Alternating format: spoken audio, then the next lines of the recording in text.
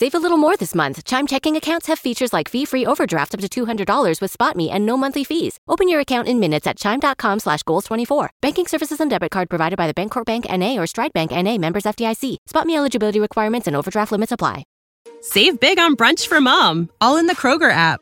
Get 16-ounce packs of flavorful Angus 90% lean ground sirloin for $4.99 each with a digital coupon. Then buy 2, get 2 free on 12 packs of delicious Coca-Cola, Pepsi, or 7-Up, all with your card.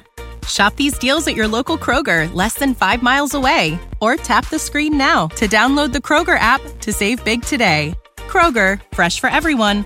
Prices and product availability subject to change. Restrictions apply. See site for details. Here it comes again. Lunch. Will it be the same old, same old?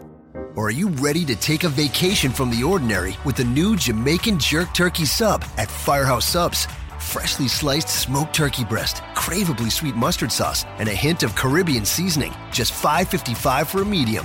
Save time. Order the new Jamaican Jerk Turkey Sub on the Firehouse Subs app. Firehouse Subs. Enjoy more subs. Save more lives. Participating locations. Limited time only, plus tax. Prices may vary for delivery. This podcast is a member of the Voices of Wrestling Podcasting Network. Visit voicesofwrestling.com to hear the rest of our great podcasts, as well as show reviews, columns, opinions, and updates across the world of wrestling. Hello, everybody, and welcome to another edition of WrestleNomics Radio. I am your co-host, Mr. Christopher Harrington, joined by my North by Northeast, Mr. Brandon Howard. Brandon, how are you doing today? I'm good. The last time we talked, Randy Orton was the WWE World Champion. It was a totally different world than the one we live in now, wasn't it? Well, you know, and you were going off to wrestle a few matches. Did you win your matches? Did you take home those winner's purses?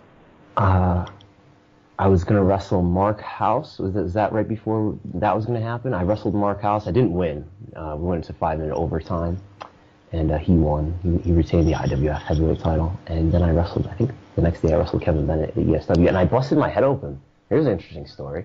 I bled. There's gifs of it on Farmer_Thurston if you want to see me bleed. And then, so he gave me a moonsault. Like, he did a moonsault off the apron onto me, and his leg or something hit the back of my head.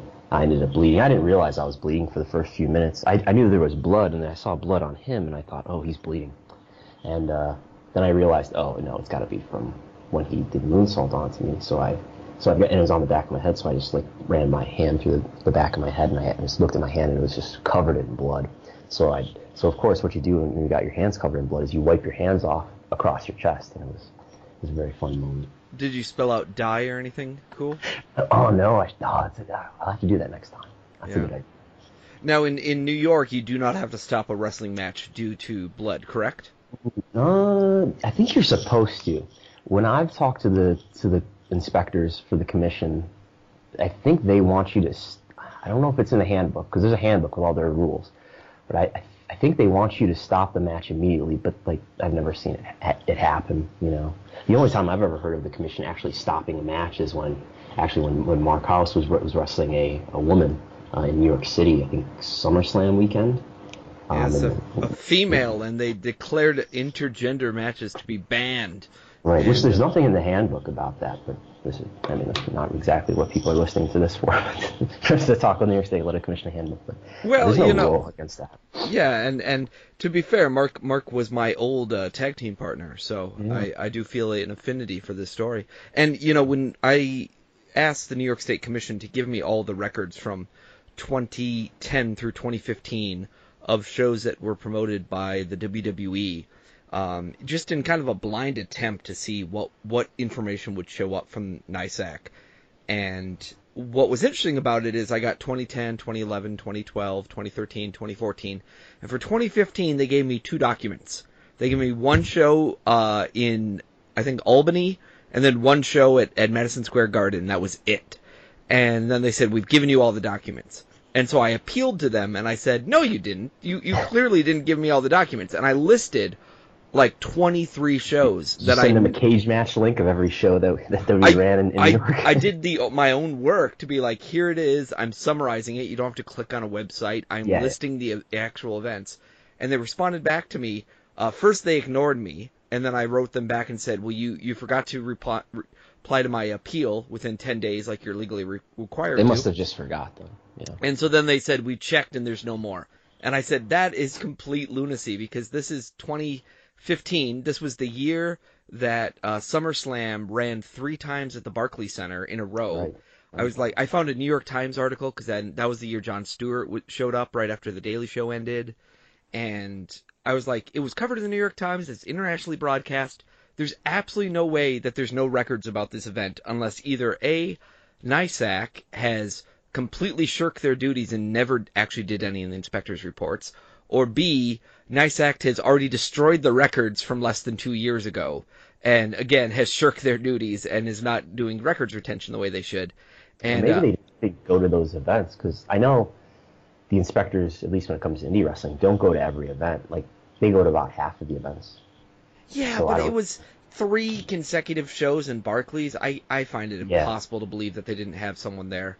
And that is true. There's not an inspector at every event, but only 2 events. Plus, you have to file this form that says that you're going to run a show. And that form at least shows up a bunch of times where people say, I'm going to run a show on this date. And then if they change the date or they delete the show, they have to file another form saying, I stopped doing that. The only explanation I have is that WWE is not actually the licensed promoter in New York State. It's Event Services Incorporated, which is a wholly owned subsidiary of WWE.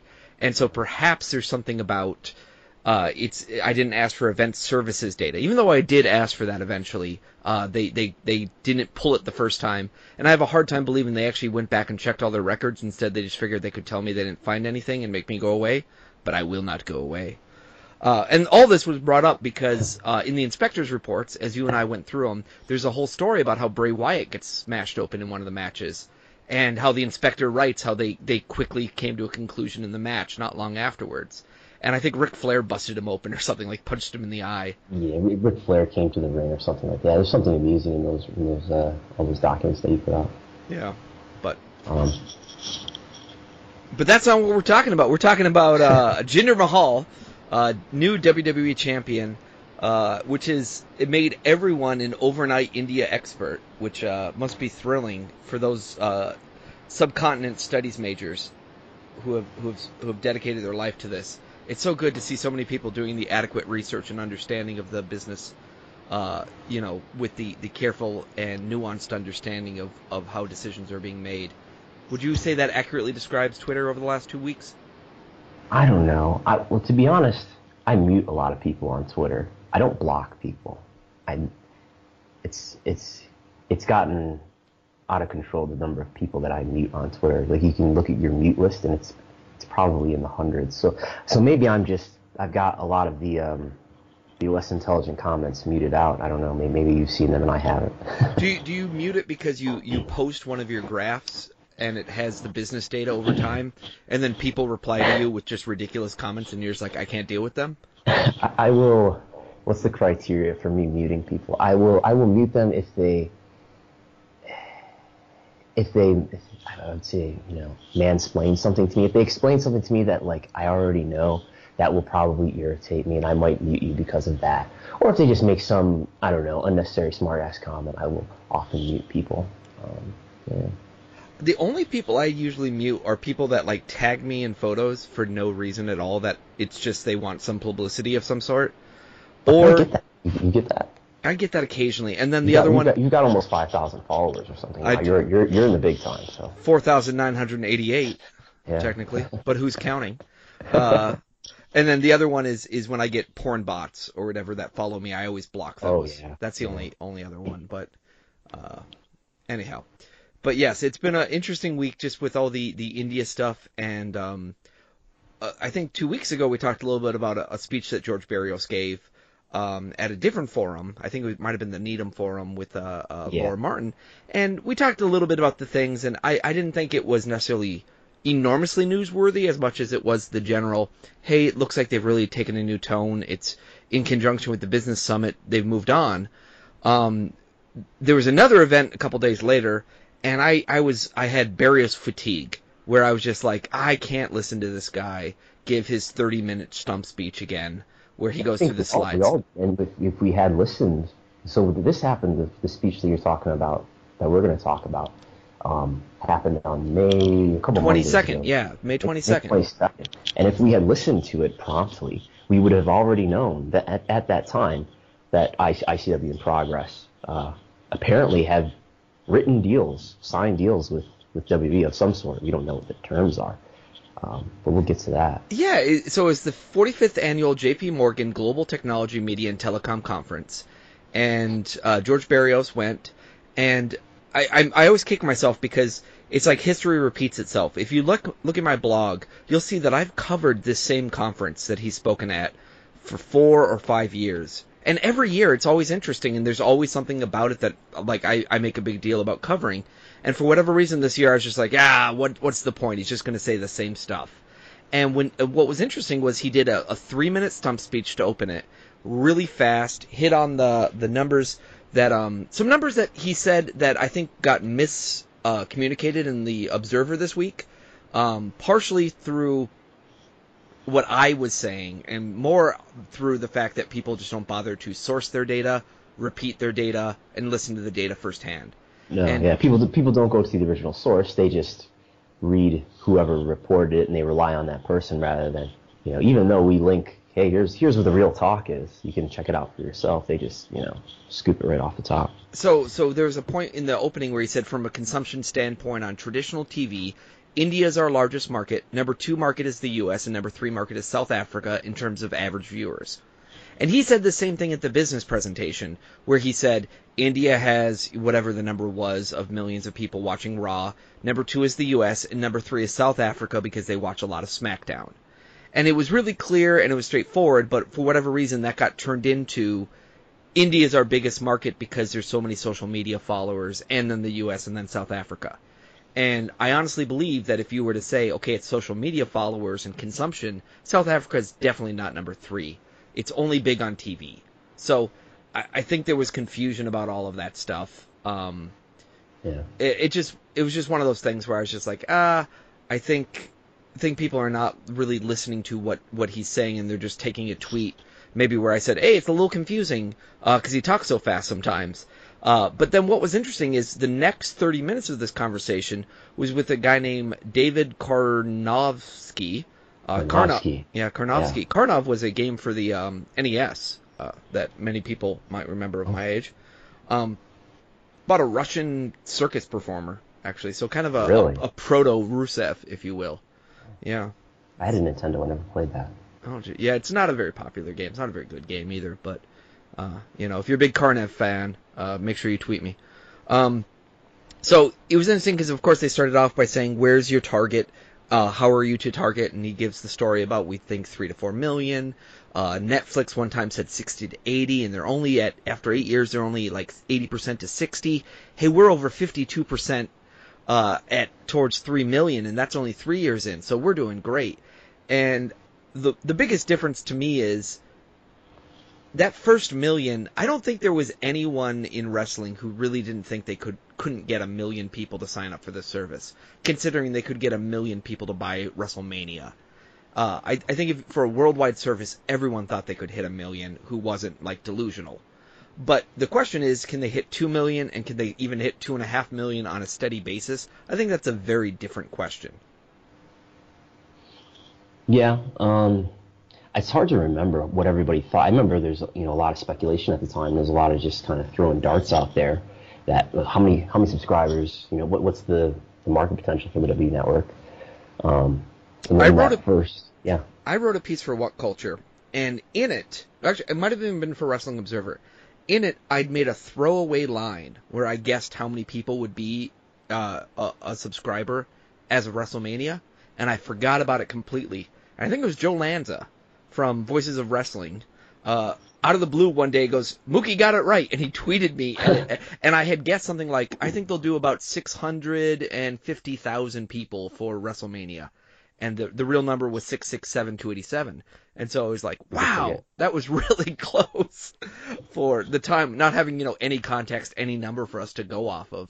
And it was just a throwaway line where I think I had guessed what the full year number was, and then I just said, okay, well, we'll go this many weeks and ramp up or something. And so I wouldn't say I was really a savant in it as much as it was just a really good lucky guess. But I always go back to those things when I say, people are like, well, who could have guessed what their TV deal would have been? Or who could have guessed what subs were? I was like, I don't know if it was as hard as people sometimes make it out to be, because there were those of us who seemed to be not that far off a lot of the time. And if anything, they grew slower than I think most of us thought they could do by the end of year one. Yeah, I remember there was some speculation that maybe they'll hit 1 million already after WrestleMania. But it was... And that's why their stock plummeted the day after WrestleMania, because people thought they would hit 1 million. You know, what was amazing about that was how many people actually bought it on traditional pay-per-view. And at the time, if they had been able to really talk about that number in more context, it would have done them good. But they really didn't have a great feel at the time.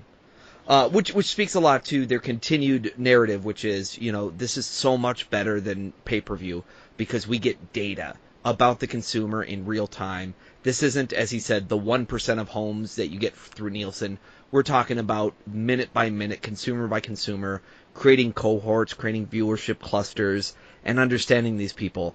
And there's something to be said about their passion for data analytics that has kind of boomed.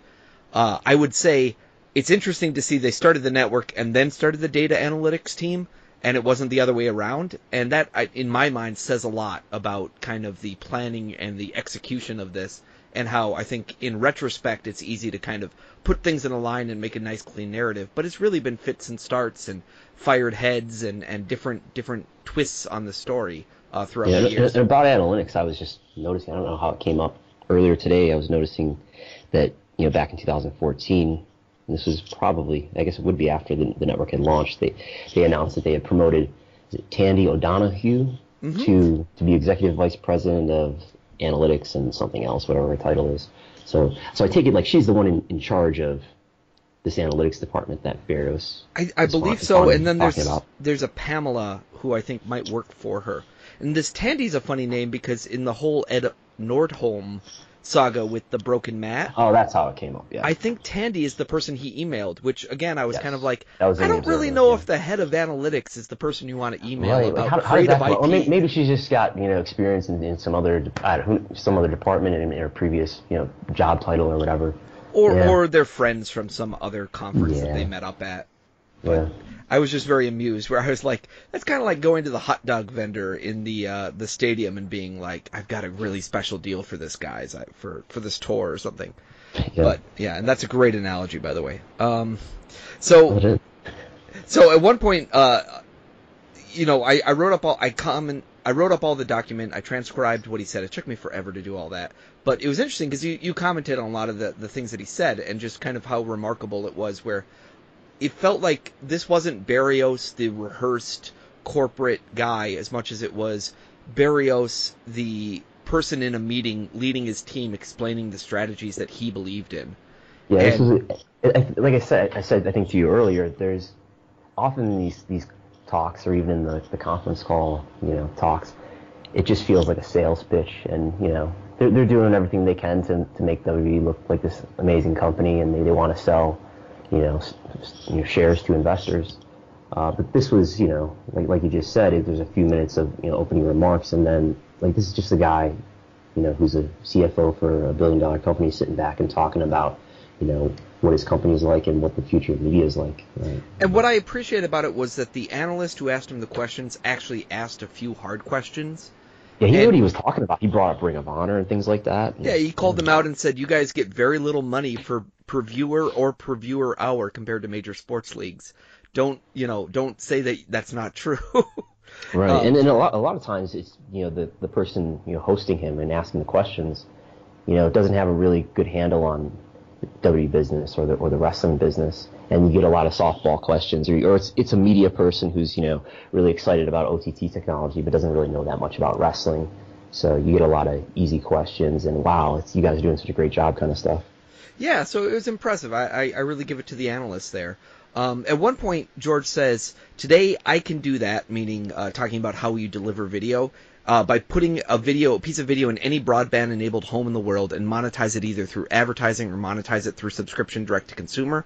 And he was comparing that to his old life, where he said, if we created a piece of video, the only way to get it to a fan was we had to partner with a network. We had to create multiple partnerships to reach globally in a capacity-constrained environment because of the linear television, 24 hours, and then if we got that working, we'd deliver that video. And I think maybe that's more accurate to say 15 years ago that's how it was. The internet was around 7 years ago, so I don't know if it's completely true to pretend that, they didn't have a very strong web presence at the time.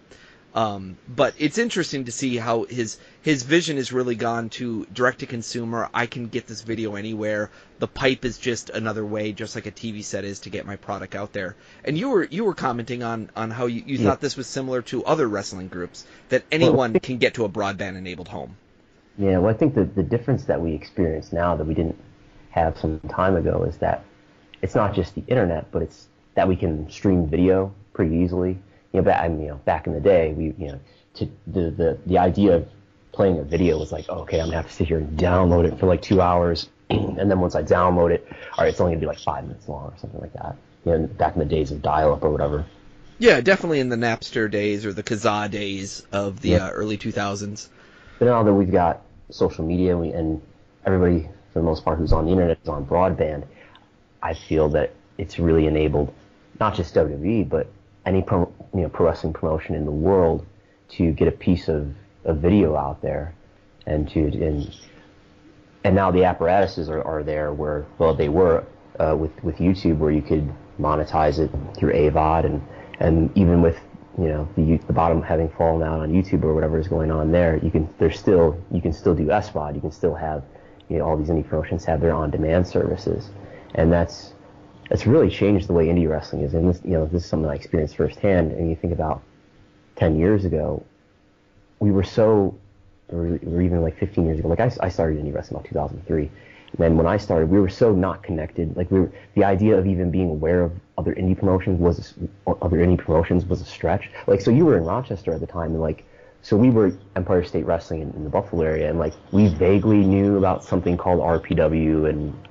after a while, I think we found the Rock City Wrestling website. I think that's the promotion you were a part of. And yeah, it was very tough, and it was funny because at the time, we both were running in feds that were sometimes licensed, sometimes not licensed, and the challenges the commission really cared. Yeah, and it was funny because you'd almost have to run outlaw shows where it was sometimes tough to advertise the show, and it was like you would have to put it on your MySpace page, and then people would shut each other down and whatnot. So it's really different how much social media has evolved. And made it easy to, like you say, advertise and create websites and create a buzz and, put GIFs up. I remember just even trying to find video storage back in the early days of the web was such a pain where, I could edit something cool at college, but then I couldn't find anywhere I could upload it for free and host it. Man. Yeah.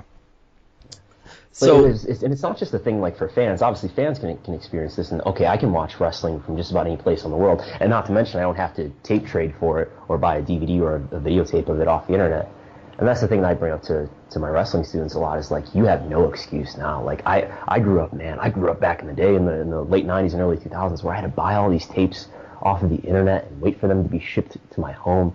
And now you can go home later tonight and you can type in whatever match you can imagine, and you're probably going to find it on YouTube. And not just that. Did you say something on Twitter the other day about how you were watching YouTube and then you became convinced that the video you were watching on YouTube had come from a comp tape that you had made? Yeah. So I was, what was I watching? I don't remember exactly. A Japanese tape of some sort, I think it was. Yeah, so back in the day, I used to make these best of Pro Wrestling 2000, 2001, 2002. I did those years. I did, and I was watching it, and I think sometimes this is really deep, but you can, when you would make a comp, so you'd make a best of comp, and it wouldn't be from the same native. All these matches wouldn't be from the same professionally done tape. They would be from there'd be a compilation of matches from other tapes, and when the edit would happen, when one match would end and you would start recording on the next match.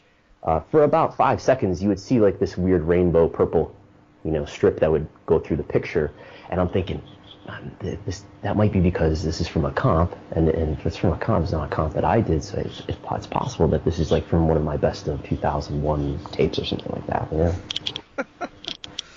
Beautiful. Anyway, as I was saying, it's social media has been so important to wrestlers now.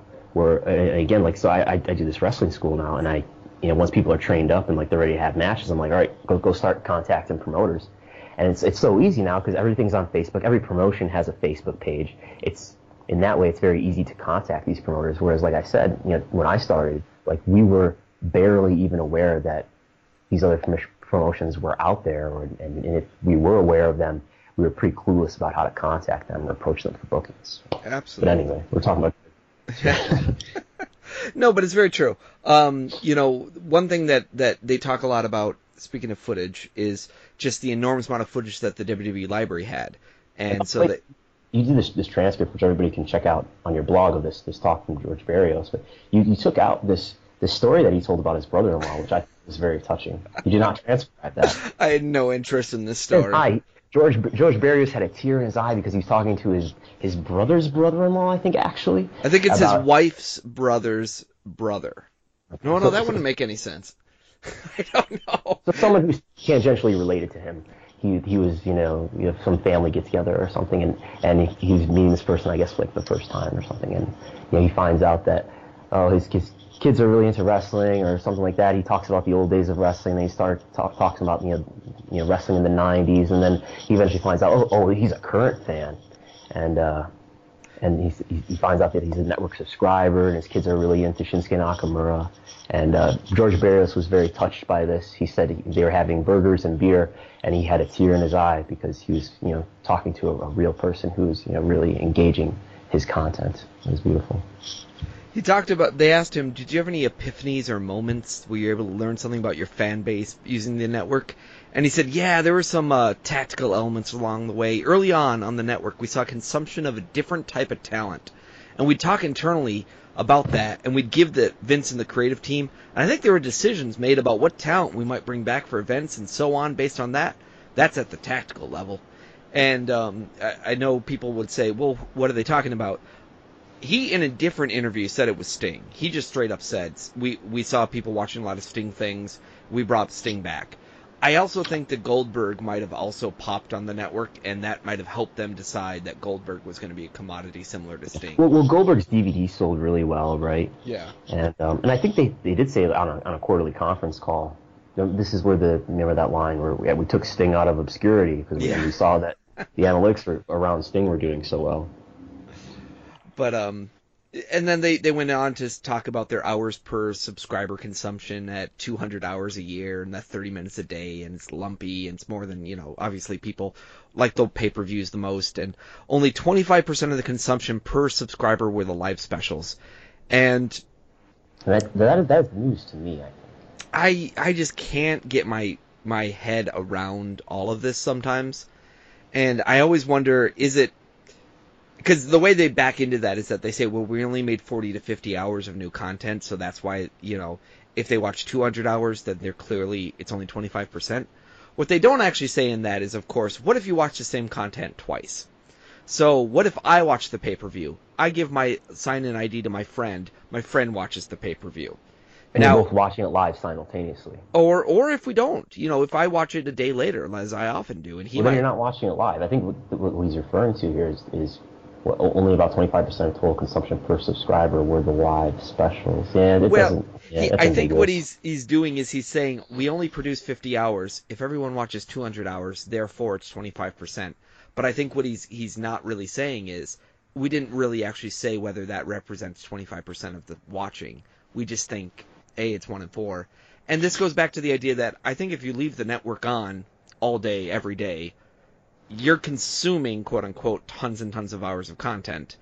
I don't know. And I thought about this. If you wanted to manipulate the W Network, there's people talk about sometimes how, I want, this territory's archive on the network. Why isn't Georgia on the network? And why isn't there more Mid-South?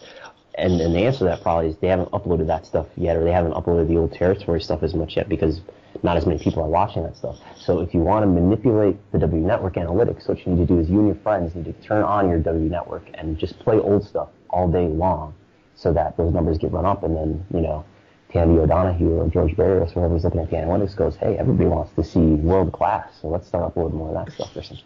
And George talked about that, where he said, no piece of archival footage gets a lot of the audience, but every piece of archival footage gets an audience. And if you listen to George talk about it, you'd think that they love their archive and they're great at keeping it up to date, and it's just a joy. where I think we've heard a lot of classic wrestling fans complain about that, and that gets to the core of what he thinks the network is today, which is, he says, we thought it would be for the pay-per-views, but it ended up being for so much more, but it's there to super serve the fans. It's for the hardcore of the hard, the core of the core, as we said last time. And it's such a weird thing, because it's kind of like, well, there's a big disconnect between the people who want to watch old footage and the people that want to watch new footage. And it's not, the Venn diagram doesn't complete with the people who want both.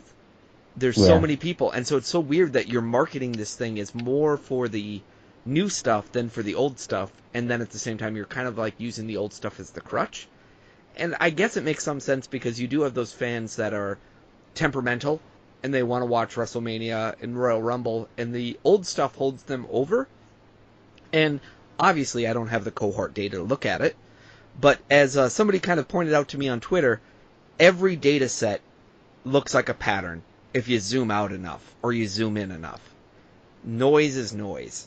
And as someone who works in data analytics, I believe and I agree with that, which is you can always find a pattern, but whether that pattern is predictive, and especially whether that pattern is actionable, is very different. Because, of course, they have a way to say, yeah, we can tell how many 41 to 44-year-old Chromecast men that like Luke Harper matches are out there that watch on Tuesdays, but is that really going to be useful without it becoming pandering at a certain point?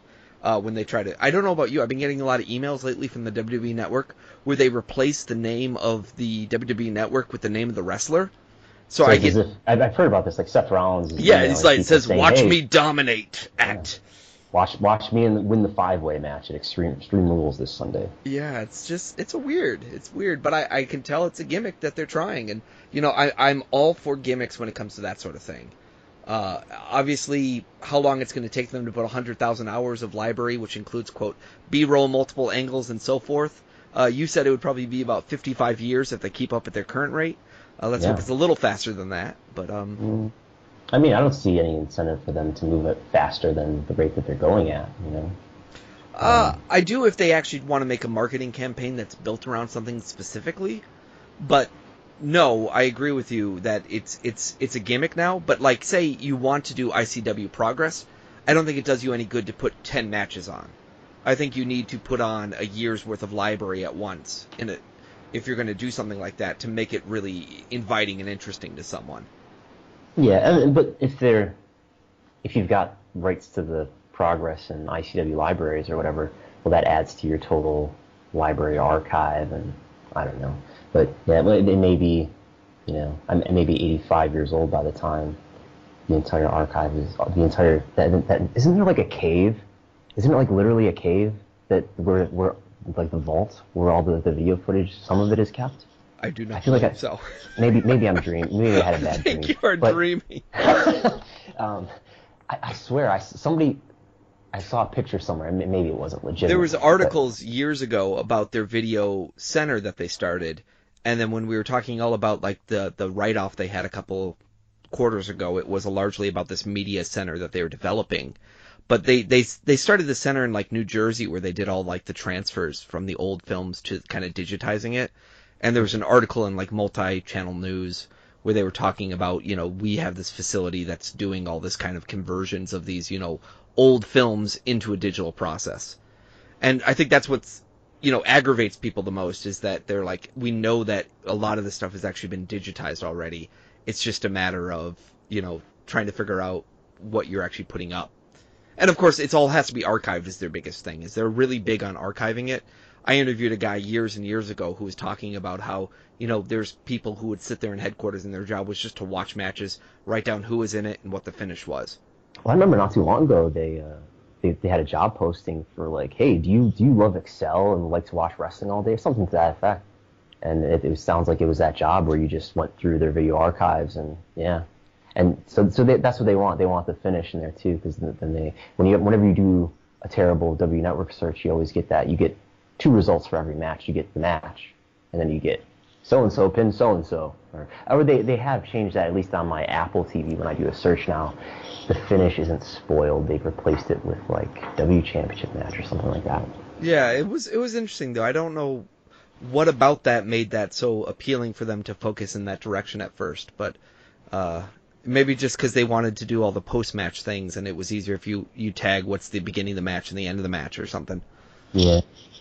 Talking about tiers on the network, which is something that obviously there was a survey number of months ago, and got everyone hot and bothered thinking that tiers were imminent.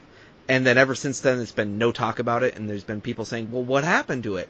And it's been interesting because George really went into the economics of it. And for a show called WrestleNomics, I kind of feel like his paragraph here might be like the closest thing I could ever get to an economics wrestling course, where he says, you know, they asked him, what are you going to do to segment your fan base, and are you going to do price tiers on the network? And he said, well, from a wonky business perspective, if you can segment your demand curve, you maximize revenue. By definition, you want tiers because that's how you can optimize revenue. The key is being able to differentiate the product and create value proposition at different price points. And if you get that wrong, you can damage the existing business. And that's the intellectual context. And I thought, I'm actually 100% with him on this one. I think Michelle Wilson said something similar at the last call, too, or maybe after WrestleMania recently. Yeah. Years ago, he said something about conjoint analysis and demand curves, and the same idea.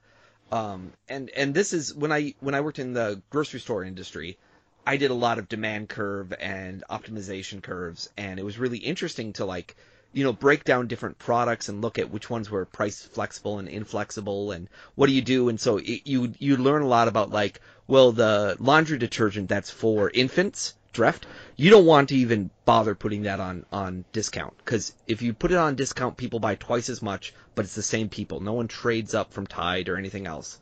But something like soda's incredibly flexible, chips are incredibly flexible, and it's just fascinating where you can see such a beautiful demand curve gets created when you do that. And there's a lot to be said for when you have the flexibility, especially when you can segment your customers. So if you're in certain marketplaces, it was preferable to, price up certain products if you knew a different demographic was shopping there, because they might be more price inflexible or flexible.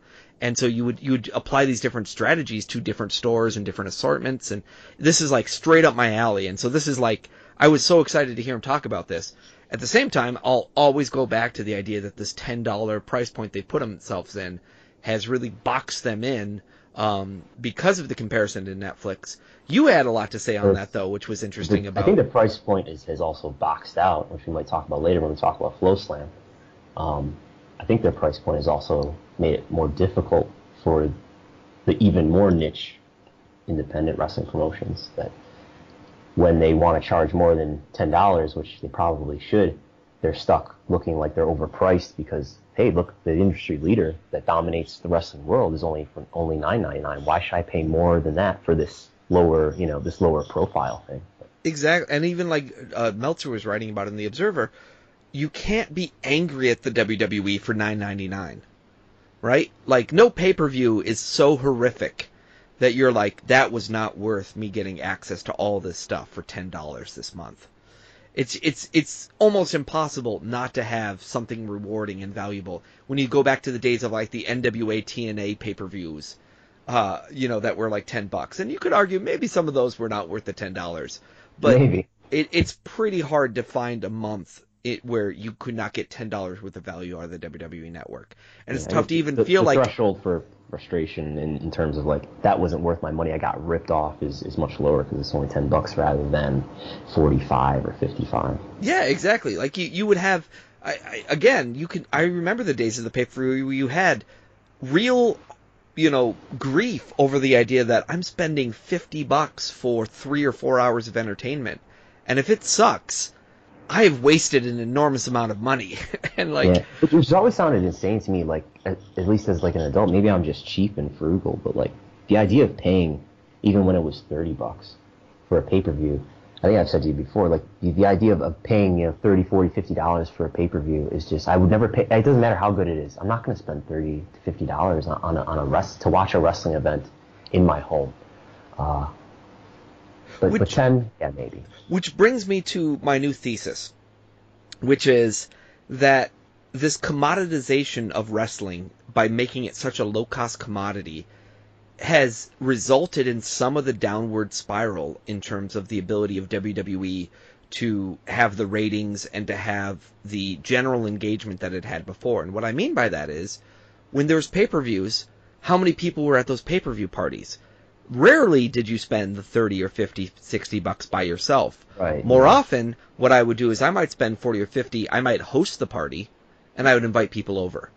And it was a social event. And in some ways, that social... Well, for me, it would be like, I would watch pay-per-views on occasion with people, and then it would be like, oh yeah, throw in $5 or $10 for the pay-per-view, so you're paying for it collectively. And you know, exactly. When I started, when I was young, all through like the mid-2000s, that's what we did. And then when I had a job, and then I was, it was a WrestleMania party or something, I was fine if I spent it myself. But at the same time, it was like I wanted people to come over and enjoy it with me. And so there was this social element to it. And I think in some cases, that social element reinforced the need to kind of watch the show more, because you'd talk to other people, you'd interact with them directly about these things for several hours. And now it's like, it's less common for me to do these kind of watching parties, even though it's cheaper than it ever was to have them. And yeah, I do them for WrestleMania. Sometimes I do them for SummerSlam, but that's about it. And so I think there's that element of it. And then additionally, I think that relates to the ratings kind of going down, because in some ways you're not reinforcing this notion that it's an important group activity so often.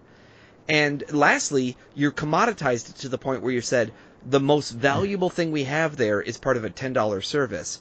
So this television show that is 3 hours long, plus this other show that's 2 hours long, which arguably is as long or longer than the pay-per-view is worth nothing. And so it's like it's no longer even feels like it's the premium cream of the crop material that you're getting delivered upon. And so it's really strange to me how much it feels almost upside down at times. By that $10 feels like, wow, something that was worth $60 is now worth $10. Maybe it was never worth $60. So are you saying that because people are not watching pay-per-views together as much, that's a factor in the ratings decline? I'm saying it part of why it feels to me sometimes that like Raw is so must miss is because there's less of these connection points than there were 10 years ago to bring people together to kind of invest in the product as a group. And then in those investments you became interested in it. Because, maybe somebody was the super fan in your group and they got you more excited about what's happening with wrestling again. But, again, I don't have my data to prove this. This is a completely tangential theory. I also feel that just the value of wrestling has gone down, where a $10 show is a can-miss show. A $60 show is not.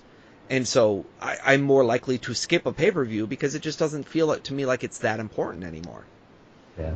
Do you watch every pay-per-view? No. I do, or at least, the way I watch wrestling, I have it on. I don't think I've ever... unless there's a reason. Sometimes I'm just not home for some reason. But if I'm home, it's on, yeah. And I mean, to me, it's because they're competing with other Sunday night material that usually in my household, it's going to win out. So if it's, between that and whatever's on HBO, usually HBO is going to win out that night. I'll go back and pick it up later a lot of the time. But, yeah, I've been slacking lately, unless I go to someone else's house and physically force myself to invest in it. And it's the same idea that we talk about investment in the show, which is he loves to talk here about how they've improved their branding by getting better partners over the last 5 years. But at the same time, I think they're ignoring the fact that they've now expanded the show to 3 hours and they've lost more viewers over that time. And I think it's a different audience that they've been left with in some ways. And so it's interesting that they have been able to monetize it. And it's almost conversely related. But it fascinates me that it just feels like they've made the show less and less important over time, and yet they've actually been able to finally get more and more money for it. It's a fascinating connection. Yeah, I don't have a lot to add to that. Yeah. What about the wholesale partners versus retail part? Or I guess he just said, why don't you use wholesale partners? It's a great way to, quote, reduce churn, was the analyst question. Is it a bottleneck here around price or data? And what George said was that we want to know the economics of a relationship. We want access to user identification, particularly the email account. And we want access to consumption data of our content similar to what we have now with direct-to-consumer. And by the way, I needed an explanation of what he was referring to by wholesale partners. I guess he's talking about Amazon and things like that. That's my belief, because I think the idea is that, you could subscribe to HBO, but you get it through the Amazon platform. And in that sense, Amazon owns the relationship with you, rather than... And as you explained to me, it would be I mean, in theory, we're just speculating here, but it would be like an additional charge on your Amazon Prime subscription, sort of like getting a HBO if you already have cable. Yeah, that's exactly how I think it works. And I think their theory behind it is Amazon takes a slice of it. So, instead of $9.99 going to WWE, WWE only gets $6.99 and $3 goes to Amazon. Part of it is Amazon gets a way to, boost their service, and they have an enormous reach. You think about the number of people that have installed the WWE app and the number of people that have an Amazon account and have it installed. You're talking about such a larger reach. And George's argument basically was, well, if you're a general entertainment form, this makes sense. But for us, we already know how to get in touch with our people, specifically the hardcores that want WWE pay-per-views, and it's not like they're sitting there searching for them on Amazon saying, why can't I get the network on Amazon? If they want it, they can get it. And so it doesn't make sense for us to give away 30% of the pie and lose the identification of those people just to get a larger audience. I think why give somebody a commission on your subscription that you're selling to somebody else if you're not a general entertainment thing, and you're talking to your potential customers all the time when you air Raw and SmackDown or when you're on social media or whatever. So I think that, there's not an access or in this sense, there's not an access or availability problem that teaming up with Amazon is going to resolve or alleviate. It's funny because it's another one of these cases where I feel like the analysts, it's another one of their financial wet dreams, where they just kind of create this scenario where they think it's really good for WWE to do this, and they keep pushing this idea, and WWE keeps kind of resisting. These are probably people who are really into following the business of Amazon and Netflix and whatever, and it's like, oh man, imagine if, Yeah. But on the flip side, I would say if WWE had a particular product they could sell that was tailored to an audience beyond their hardcores that they speak to all the time, absolutely this is a great way. So if they created the classic wrestling bundle that was, not unbelievably deep territory footage and this and that, and it was, on some kind of premium thing, yeah, maybe it would make sense to market that through an Amazon or something and try to connect with a person who has no concept of what the network is right now. But they don't have anything like that. They're not working on anything like that we know of. So it's probably not the right time. When they get desperate, when they hit the 2 million mark and they can't get to 2.5 million, you might see deals like this being made. Yeah. You think the key to if they do get to 3 million is they have to wake up all these international markets? I don't see how they can't have it be. I think the U.S. has a ceiling.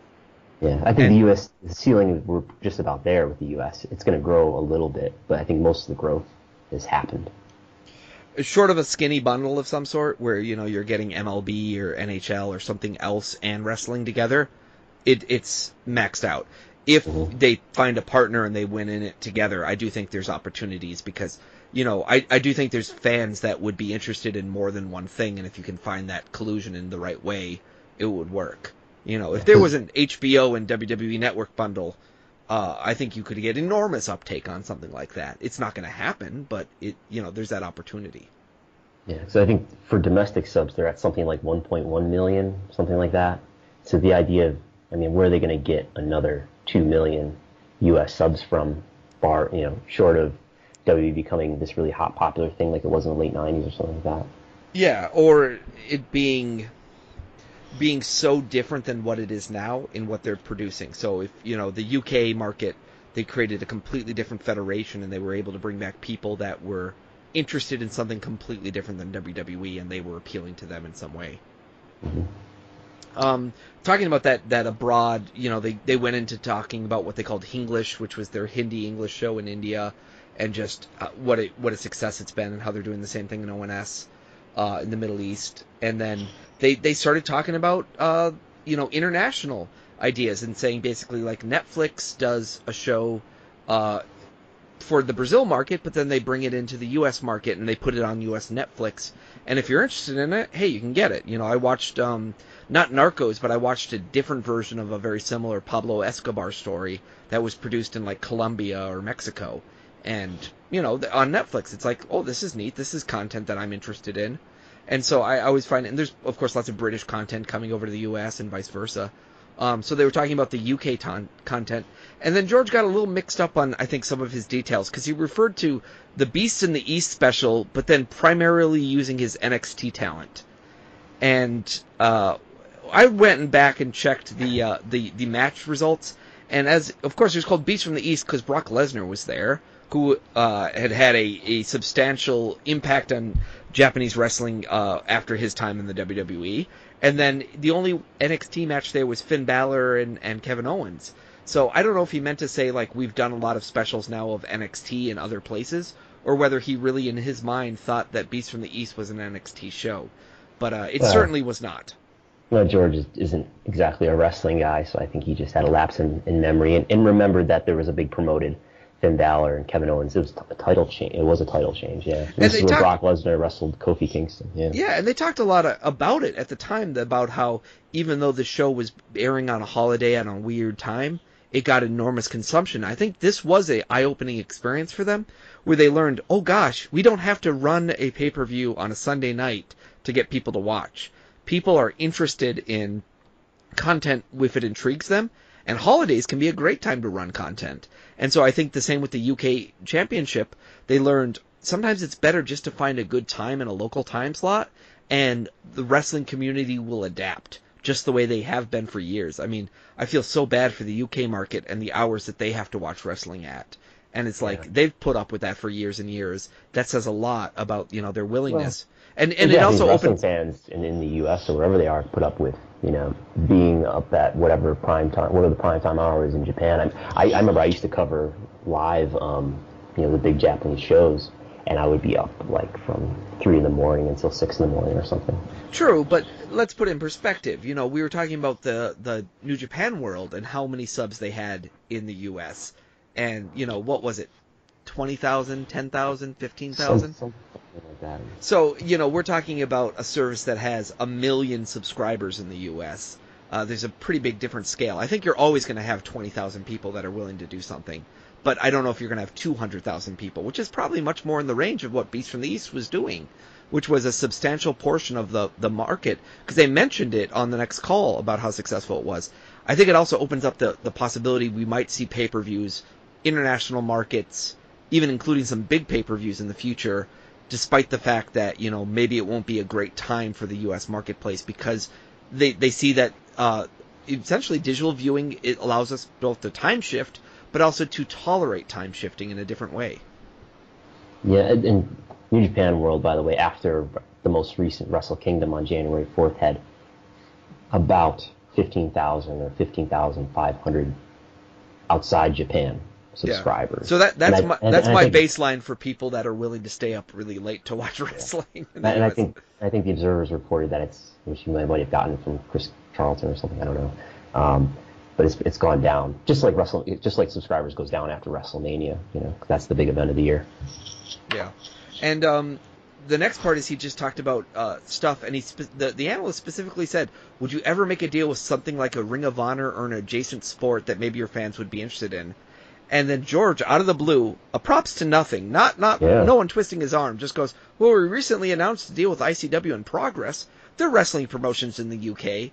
And all I could think is, wow, that was quite a strong statement that I don't believe had been, quote-unquote, publicly announced in any way. No. So I asked around when I read this, or I listened to it first, and I thought, that was news to me. And then I saw you do the transcript here, and I was like, okay, he definitely said that. And, I asked around, I asked on Twitter, I asked people I know, has this been reported? Did I just miss it? But no, there's been no recent announcement about deals between WWE and each of ICW and Progress, but I mean, maybe he meant during the WrestleMania weekend when they were making some deals about using talents, but announced. Yeah, did they announce? Did they do something publicly? I don't think so. So that I thought was funny. Where every now and then, that's why these talks are so interesting to me. And I kind of went on a rant this week about it, where I was saying, there's so many wrestling pundits and journalists and podcasts out there, ours included, that talk and talk and talk, but they don't ever, you're not hearing from people that are decision makers. You're hearing from people that are interpreting decision makers. this is the decision maker. This is a primary source. This is the arguably the number 3, maybe number 4 guy in the company, right? You got Vince, you got Hunter, you got Steph, and then you've got George Barrios. And the feeling I get is like when we're talking about hardcore business decisions, I feel like he's number 2. Yeah, I think he's. I mean, you could argue that Triple H's decision to expand and develop NXT is a good example of a business investment. But short of that, all the other major business stuff has come from Wilson. Because when you Barrios. listen to interviews with Triple H and they'll start to ask him something about the network, something that's more up George Barrios' alley, he's totally deferent on it. He's like, I don't know, you got to talk to the network people or something like that. He has his area that he's experienced in, and obviously, we know Triple H has never been in another business really besides WWE, at least not since 1995. Or he talks about how, like, when they said, hey, I want to do NXT, they're like, great, put together a business presentation with an investment case showing what the the variable cost will be year over year and the payback. And I think he's like, yeah, I didn't know how to do any of that stuff. That was that. Yeah, he gave a whole talk one time where he talked about how they basically said you had to put together a real presentation on this. And I think he was kind of like, oh, and he's like, I had to learn how to do all this kind of stuff. And I'm sure, in his role, there are people that report up to him and work with him that, worked with him on kind of what does a business development plan look like. But yeah, he talked about it one time where you're saying, they didn't just give me, say, yes, you can go do this. I had to pitch them a real plan. Do you remember where he said that? Is that like one of his recent interviews with like these sports outlets? Like ESPN, no. I want to say it was the Fireside Chat he did years ago at Needham, but maybe I'm thinking of a different time. We'll have to look it up. So you're saying Barrios said this about? No. Paul Levesque said it himself. Oh, is this the talk where like Stephanie and Triple H make that comment about how UFC isn't really competition? Yeah, I think it was that one. Yeah. I think it was that one. We'll have to check. But that was the one that really struck me, and so I think. So real quick though about ICW in Progress. So his quote is, "We recently announced a deal with ICW in Progress, which are wrestling promotions in the UK. So we're thinking about the best way to utilize that content." So you want to speculate about what are the terms of the deal that he's referring to? Is it, have they bought, and do they now own? Because they're big into owning everything that they put on the network, right? Have they bought and now own some video that formerly belonged to ICW in Progress, or do you think they've got rights to it to put it on the network, or what? I can't imagine it's anything except for a opportunity to own all the content, and then maybe own the actual IP of these companies in terms of saying we can control something about the way that you run. And all the future content that you're gonna make in the future, is it? Yeah, it could be that. Are we ever gonna see Progress or ICW live on the network? Well, I think the interest in doing a UK show just kind of shows that perhaps the solution to a UK show is not we produce a UK show as much as we partner with a company that we basically pay to produce a UK show and we get all the rights to it. But it'll be fascinating to see where that goes.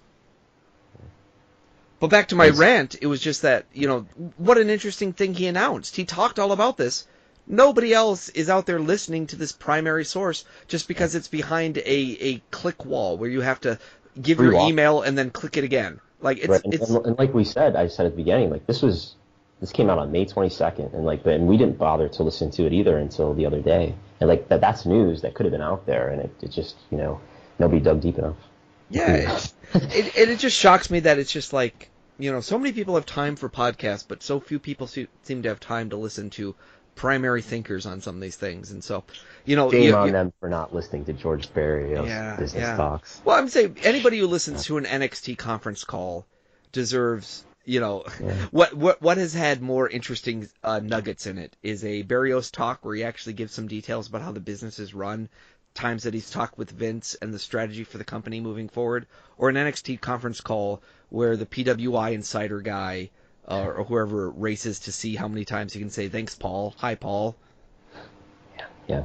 Well, to be fair, like a lot of times these Barrios talks, like we said earlier, are not very informative, and they're sort of glorified sales pitches. But yeah, there was on this one there was a lot of good info. It's particularly in the next part, which is where they basically said to him, like we've said a few times, what's going to happen in 2019?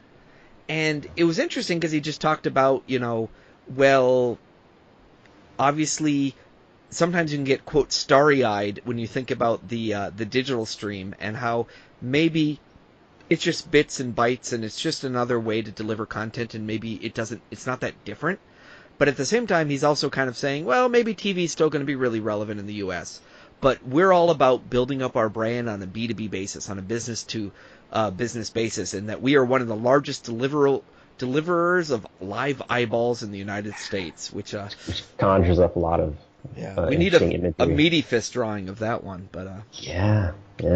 I just imagine George Barrios, in hospital scrubs with the mask on and the hairnet or whatever, is pushing this stainless steel medical tray full of cookie sheets upon cookie sheets of live eyeballs. And he was just talking about, there's different cases where you can argue content owners are either going to get more valuable or less valuable.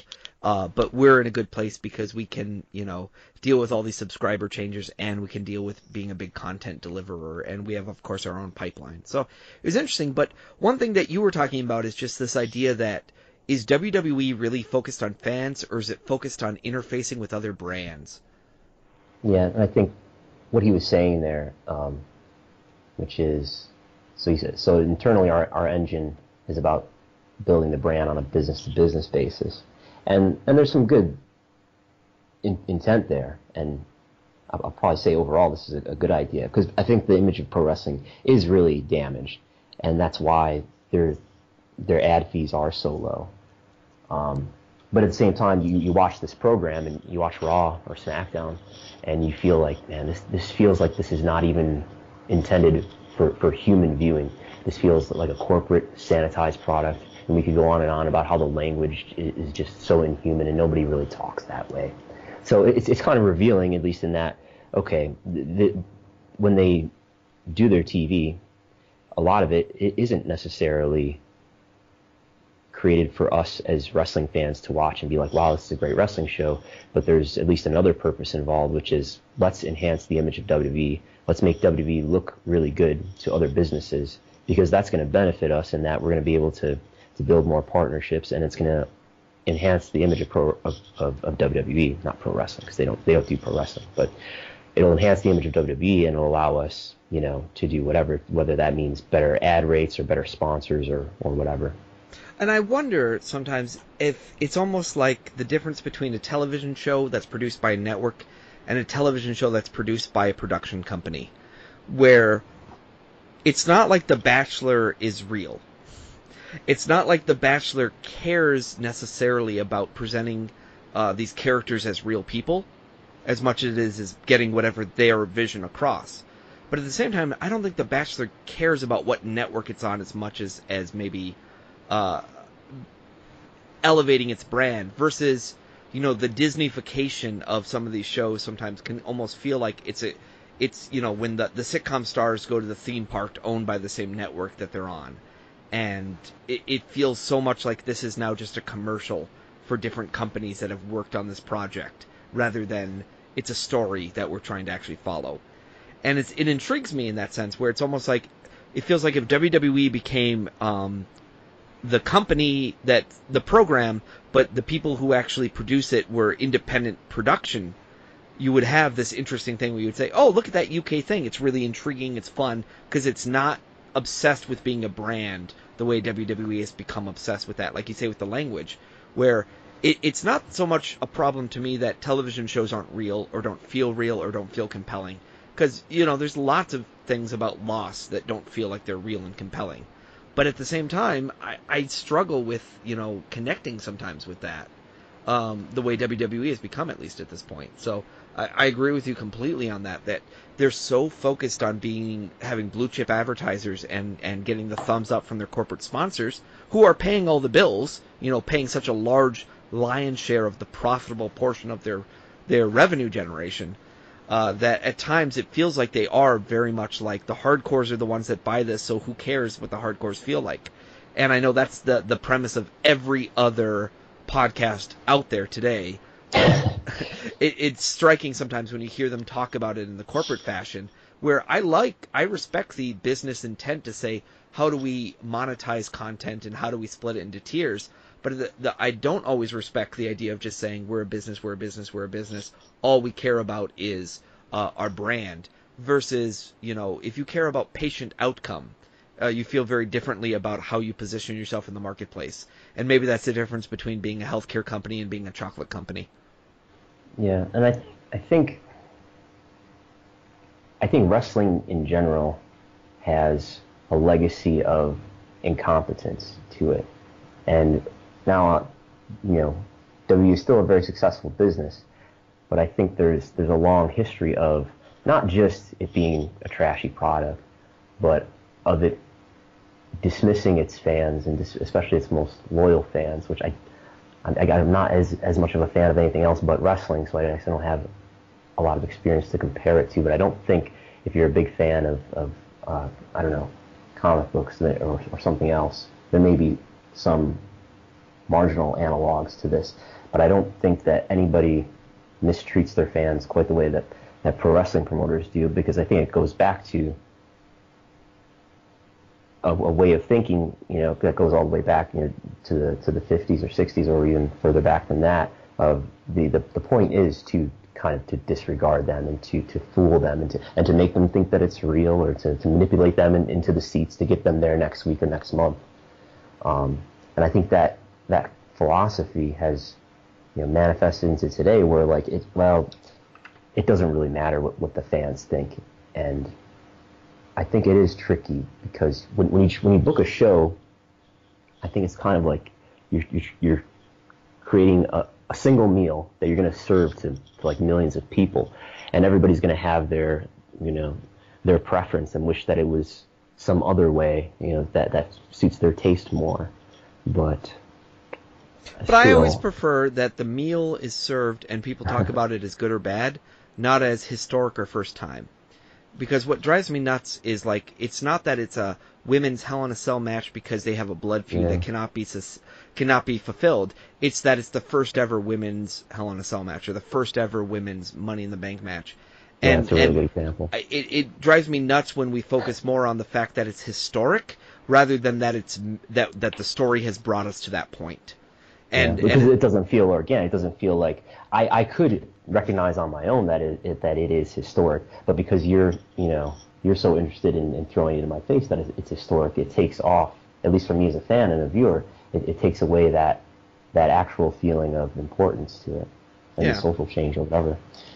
And to me, it goes to this ESPN discussion, because when you look at them bragging about how ESPN covers them now, what that really shows me is that they've basically convinced ESPN that they can regurgitate their made-up storylines without analysis and without actual ability to the Entertainment Weekly version of reporting, not the Newsweek, Time, New York Times actual investigative version of reporting.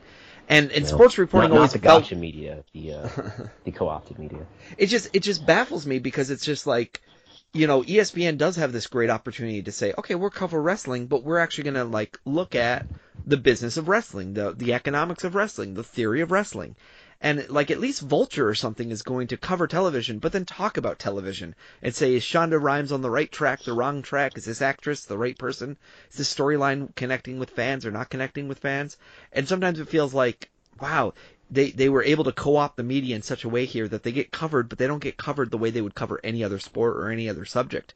And kudos to them for getting to own their coverage. I'm sure good friend Donald Trump would love if he could have that same liberty himself. But it's a different kind of experience. And they brag about, we got them to launch a vertical on ESPN.com. We got them to launch a vertical on Fox Sports. I think CBS has a vertical that no one ever talks about, as David Mixenspan brought up one day. But there's all these new people that are basically trying to profit off WWE by saying, let's put the eyeballs back on us by talking about them. And it's astonishing that in this world where it feels like there's constriction going on the number of people that want to care about this product, there seems to be this land grab to try to everybody try to get the media from it. And it's funny that you'd almost think you'd start seeing a Game of Thrones vertical pop up at ESPN next, because they'd think, hey, that's the next thing that a lot of people want to talk about and a lot of eyes are drawn to. But I think that's one of the benefits of nobody taking wrestling seriously for so long, no media outlet of a mainstream profile wanting to cover it, is that now you've got to starting around. I know Bix likes to make the point that this really started in about 2011 with the passing of Macho Man Randy Savage. That's when a lot of people a lot of media outlets, mainstream media outlets, started to cover wrestling and take it a little more seriously. So I think up until then, you got everybody not really taking it seriously, certainly not covering it, certainly not having verticals for it.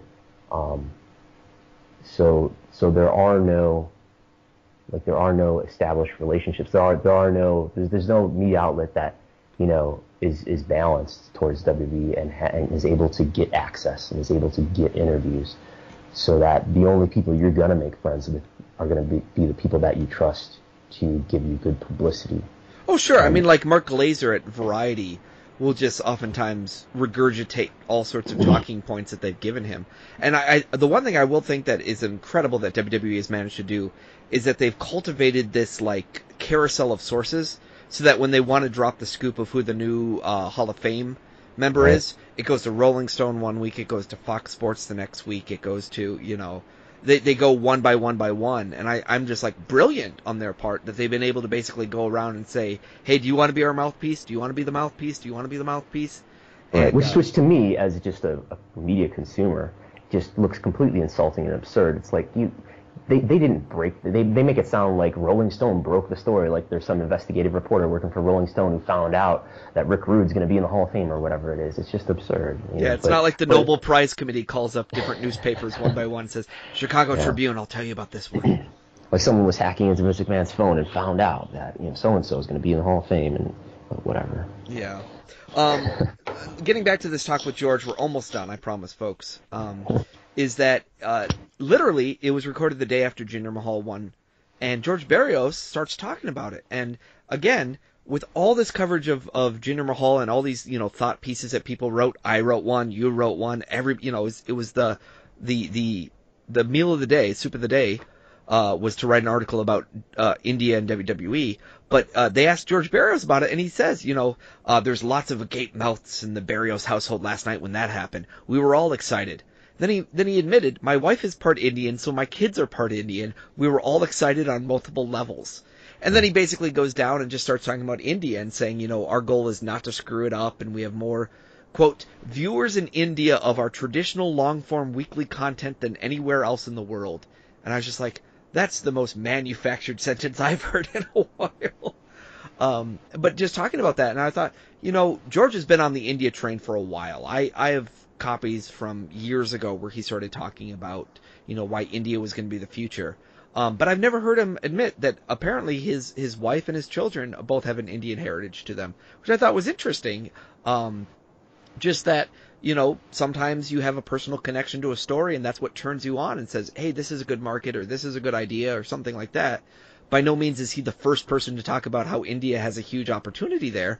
But it does intrigue me that, you do see a little bit of the hand, shaking the hand here, where it continues to go with that narrative that is WWE doing this because there's a whole bunch of social media followers in India, and that their business development guy is, thinks that India is the future, and then this and that, and then at what point does creative actually get the nudge to say, go in this direction? Or at what point is it just, hey, it organically happened because Vince McMahon has suddenly realized that Jinder Mahal has better genetics than everyone else on his roster? It is better something.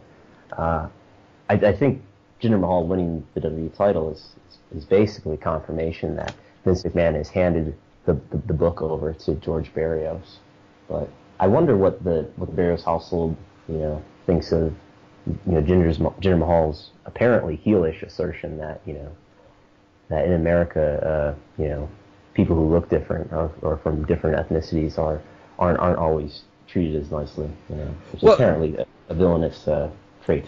And again, George was asked about what's special about this, and he said, I think having an Indian champion can only help, hopefully. And so he seems to be. It's funny because this is a good example of the difference between a casual media and a real wrestling fan interviewing him, where I think a real wrestling fan at some point might say, hey, isn't Jinder a heel? But there is that element of at least this guy knew the guy's name, talked about him seriously, and I agree, it's not the right place to always beat up on the booking committee through the guy the CFO. So I'm not saying that they should have harped on this, but I just thought it was so interesting that everyone was trying to put words in people's mouths in WWE about why they made this decision, and there seems to be a lot of he was pretty clear about it in both the call beforehand and then the call the next day. So there's a lot to be learned. I think these days too in wrestling, where it's acknowledged so much as a show, and they emphasize how much it's entertainment, that I don't think today, as opposed to maybe 20 years ago, that this guy's a heel is such a sticking point, or raises people's ears to be like, well, wait a minute, is he really gonna be an attractive star to the Indian market because you've got him positioned as a heel?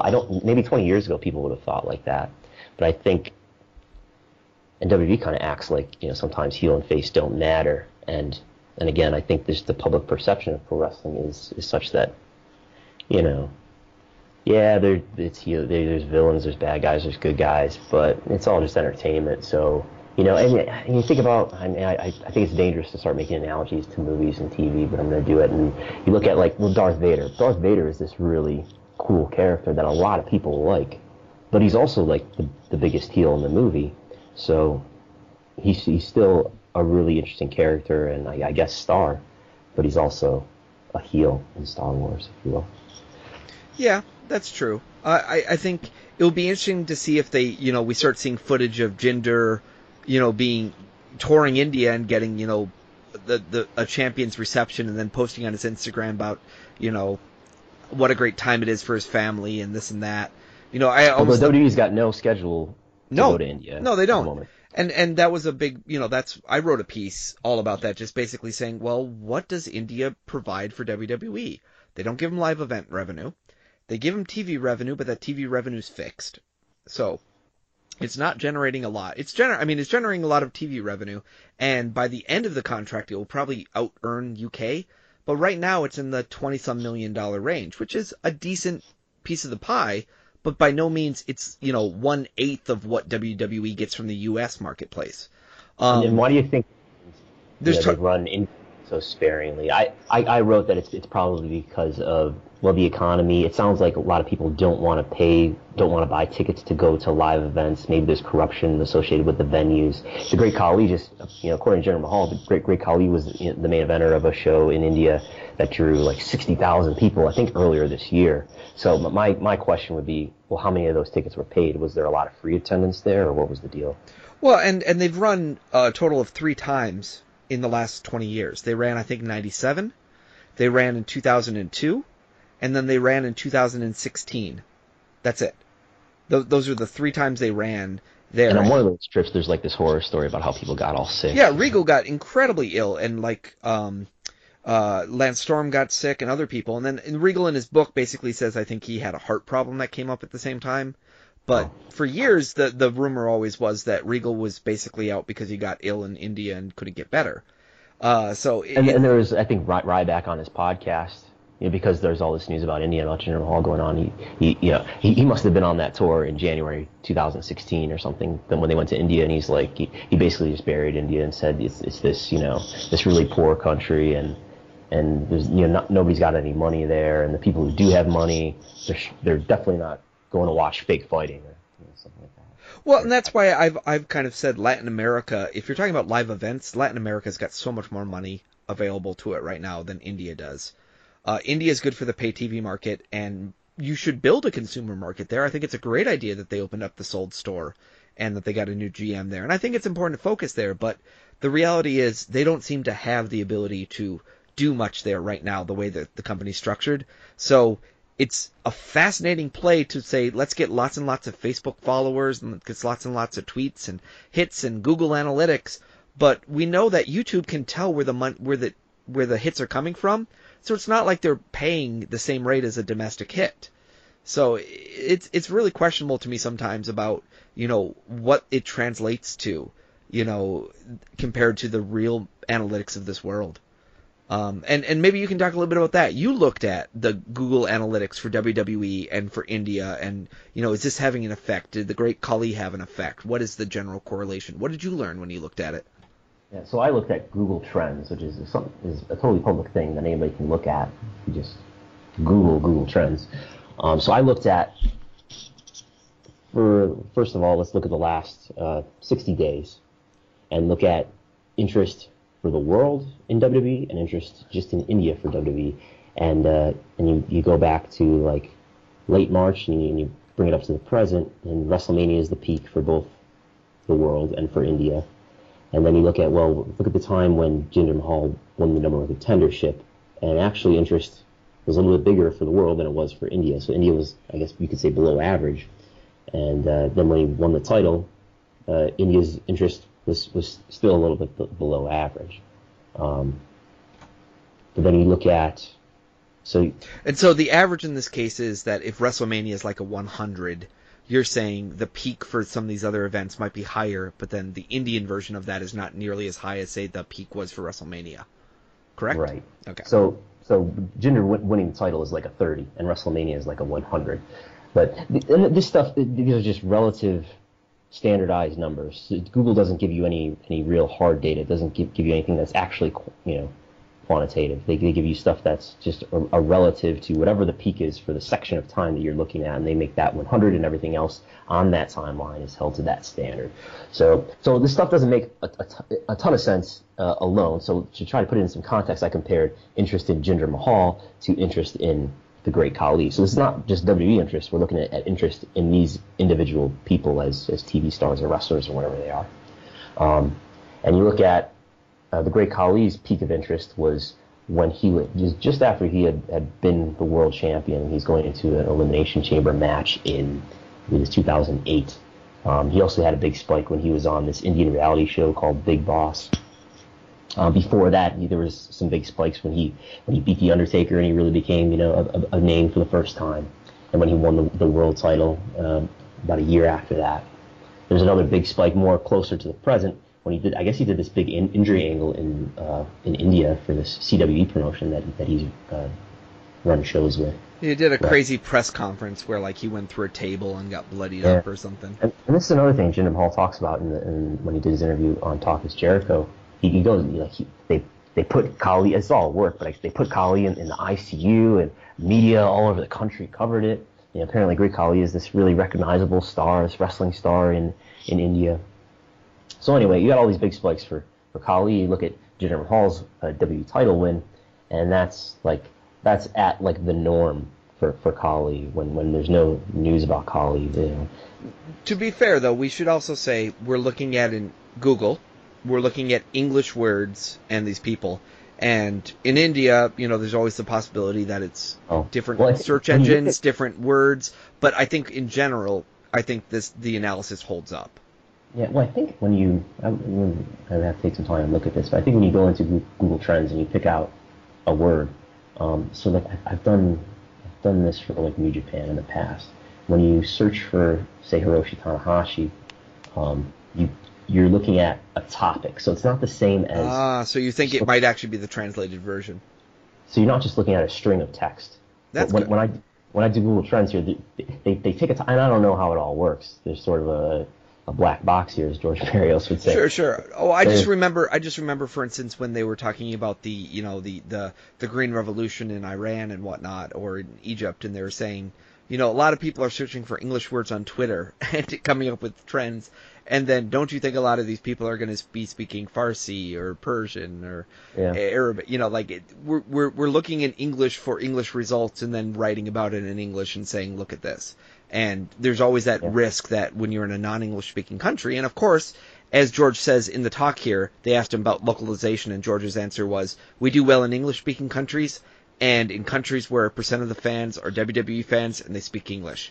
And so France, for instance, I bet you as a country, it's an enormous population, and yet I bet you WWE Network doesn't do very great there because they don't necessarily do a ton of localization into French to the point that it appeals widely to a big audience necessarily. So, there's those places, France and Brazil and of course China in the future here, where, localization is probably going to make a big deal. Yeah, and I'm looking right now to see what the related topics are. And I don't see anything that looks like it's in anything other than English. The related queries. Yeah, and I don't even know, whether or not, I think people you would may be probably totally Google right here. WWE. Yeah. I think regardless whether it's Punjabi or Hindi or whatever, you're going to probably do WWE as WWE. But, And if you're just considering that, like that's if you go to the article on Fightful.com, if you're just wondering about what was the difference in interest, what was the pattern of interest for WWE across this time where Jinder Mahal got this big push and became champion, I would say there's no real significant difference in the data that I'm looking at. The India line never goes above the worldwide line. So if anything, that would tell me that India was less interested than the rest of the world was in Jinder Mahal's push. But when you look at it, when you just look at India and compare Great Khali and Jinder Mahal, it makes it look like, well, yeah, India, woke up about this guy and maybe they see him as something, but we're just in the early days here of his title reign, so it's something to watch as time goes on. Yeah, again, monetization of this is going to be unusual. They talk about, what's the purpose of any kind of content, and George says, well, it's got 4 purposes. We want to engage fans, bring in new fans, monetize directly through ads or subscriptions, or promote our tool to our fans of other things that you can do, like the network. And so maybe the argument is, hey, we're trying to get WWE Network subs in India. Maybe we're trying to bring in new fans in India because, they read the Times of India, they hear there's a guy who does wrestling, and they want to watch our show. Maybe they monetize it because they can prove to their people that are paying them $20 to $30 million a year, hey, 10 Sports in India based with Sony, look, I'm giving you guys all these eyeballs, aren't I great? But ultimately, it's a black box. And of course, you can't book to just create business decisions that are based on audience demographics. That's never going to work. You got to connect with people and have the right instincts. But we'll see over time what happens with that. But I really enjoyed this talk from George. I said, if you got 20 minutes, go listen to this talk from George. It will be more worth it than listening to us talk about it or listening to somebody else try to third-hand describe a quote in The Observer that Dave pulled from my blog. So at least you were given proper credit. No, I wasn't. Oh, okay. I guess the first item in the WWE section about ICW in progress, which you probably got from a tweet from me. At least I was. I wasn't giving credit for that either. But anyway. Anyhow, let's go back to our topic list here, and just some of the other things that we wanted to touch on. When do you think the push for Jinder Mahal came? I know you saw the argument that it's June now, started in May, but it really started in April. Yeah, so this is not intentional cross-branding, I promise you, but Sean Ross Sapp and Jimmy Van, they do this podcast on Fightful.com, and Jimmy Van did a lot of research, and he made the argument that if you look at the timeline of events here, you look at April 3rd, that's when the WWE Shop.in store was launched, and so maybe they were thinking, they were really starting to move the gears about getting into India. I mean, not that they weren't before, but even more so. And you look at April 15th, according to Jinder Mahal on Talk is Jericho, he was going to work Big Show at a house show, and Big Show says, hey, the office has got plans for you, and Big Show ends up letting Jinder body slam him and making him look strong and all this.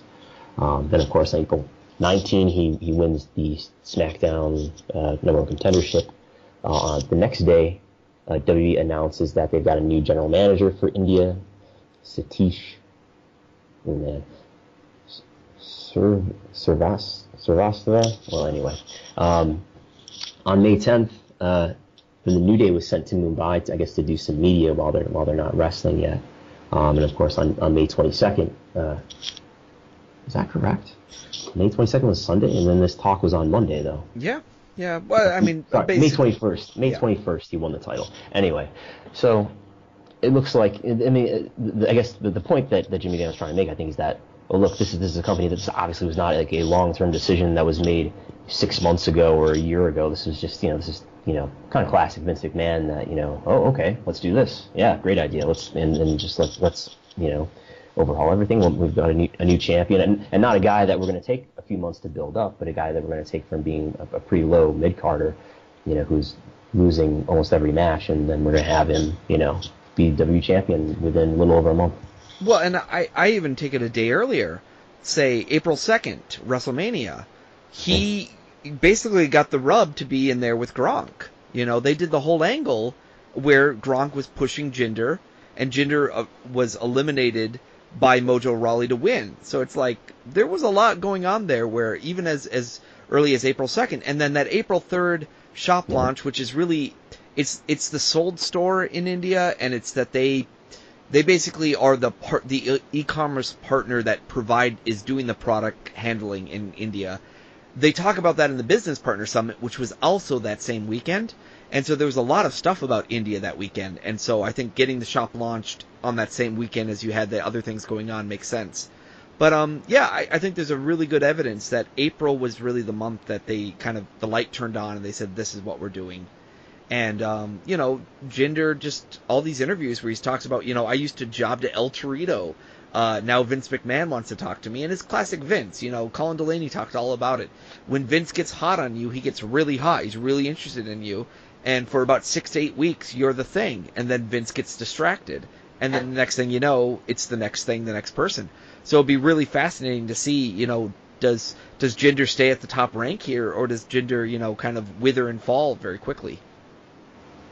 Yeah, I mean, we'll see. There's going to be they're going to have a match on SmackDown. I think they're going to have a match on the following pay-per-view, but who knows? Like I've said before, I mean, we could. I feel like it's kind of a fool's errand to sit here and try to predict the booking of WWE for the most part. Who knows what that man with such a low attention span will do next? Well, yeah, Tyne Bing is just waiting in the wings right now. He'll be WWE champion next, probably. I think I said that to somebody who asked me about it. Like, what do you think about Jinder Mahal win the title? And this is one of my students at the school, and I said, well, they're really trying to break into India, so they're trying to they want somebody who can be a champion who's of Indian descent, and they're eventually going to do the same thing in China, although China's a harder market to break into, and oh yeah, that guy there's a Chinese guy who was in the Andre the Giant Memorial Battle Royal. I'll be like, yeah, he'll be W champion someday probably, or someone from China within the next 10 years. Well, they just hired another 10 people, so I doubt Tin Bing is going to be the guy, but I think maybe they'll find the right one, and they've even got some women, and the same with India. I think sometimes the opportunities in some of these countries might even be from a female angle, where I think the size difference is much easier to kind of conquer, right? Because with the guys, we know what kind of jacked up guys you need, and so you end up with the giants and the really big guys. But I think with the women, you have a better shot at, especially with all these Japanese women they're bringing in. It just goes to prove, I think there's a lot more tolerance for a variety of sizes, body types, and talent that might come through. So I wouldn't be surprised if the first big superstar from China was a woman, and even if the first big actual Indian superstar of this new generation was a woman. Yeah, and if their physiques just become amazing within, a half a year or so, that doesn't hurt either. Does not hurt. Talk to me about FloSlam.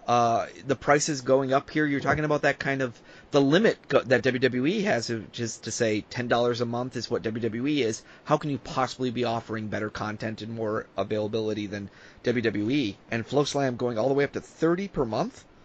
Right. So there's two ways that you can subscribe to FloSlam. You can pay $150 up front, and then you're subscribed for the year. You pay that all in one lump sum, though. That divides out to $12.50 per month. Or you can pay, up until a few days ago, you could pay $20 a month on a recurring basis for FloSlam. But a few days ago, they raised the price to $30 per month.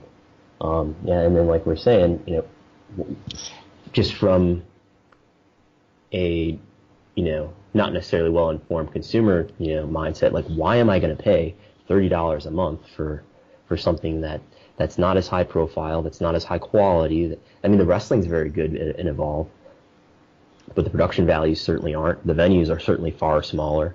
And even Dave Meltzer was talking about how a company like FloSlam should be sending out wrestling media releases all the time to say, hey, we're doing this event, this is the exciting thing, get people excited.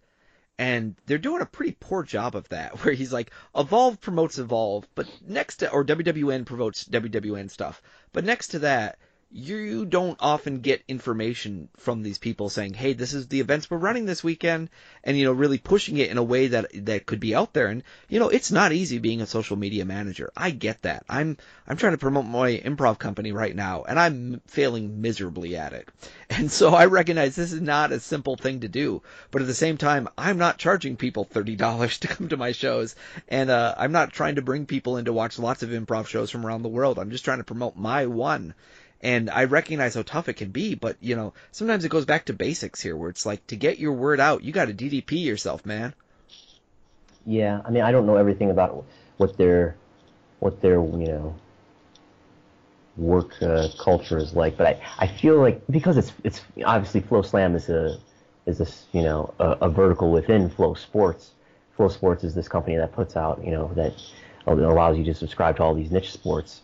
I think they have a lot of people who work across different verticals, so maybe they don't have somebody who's really smart about wrestling and about how to promote wrestling.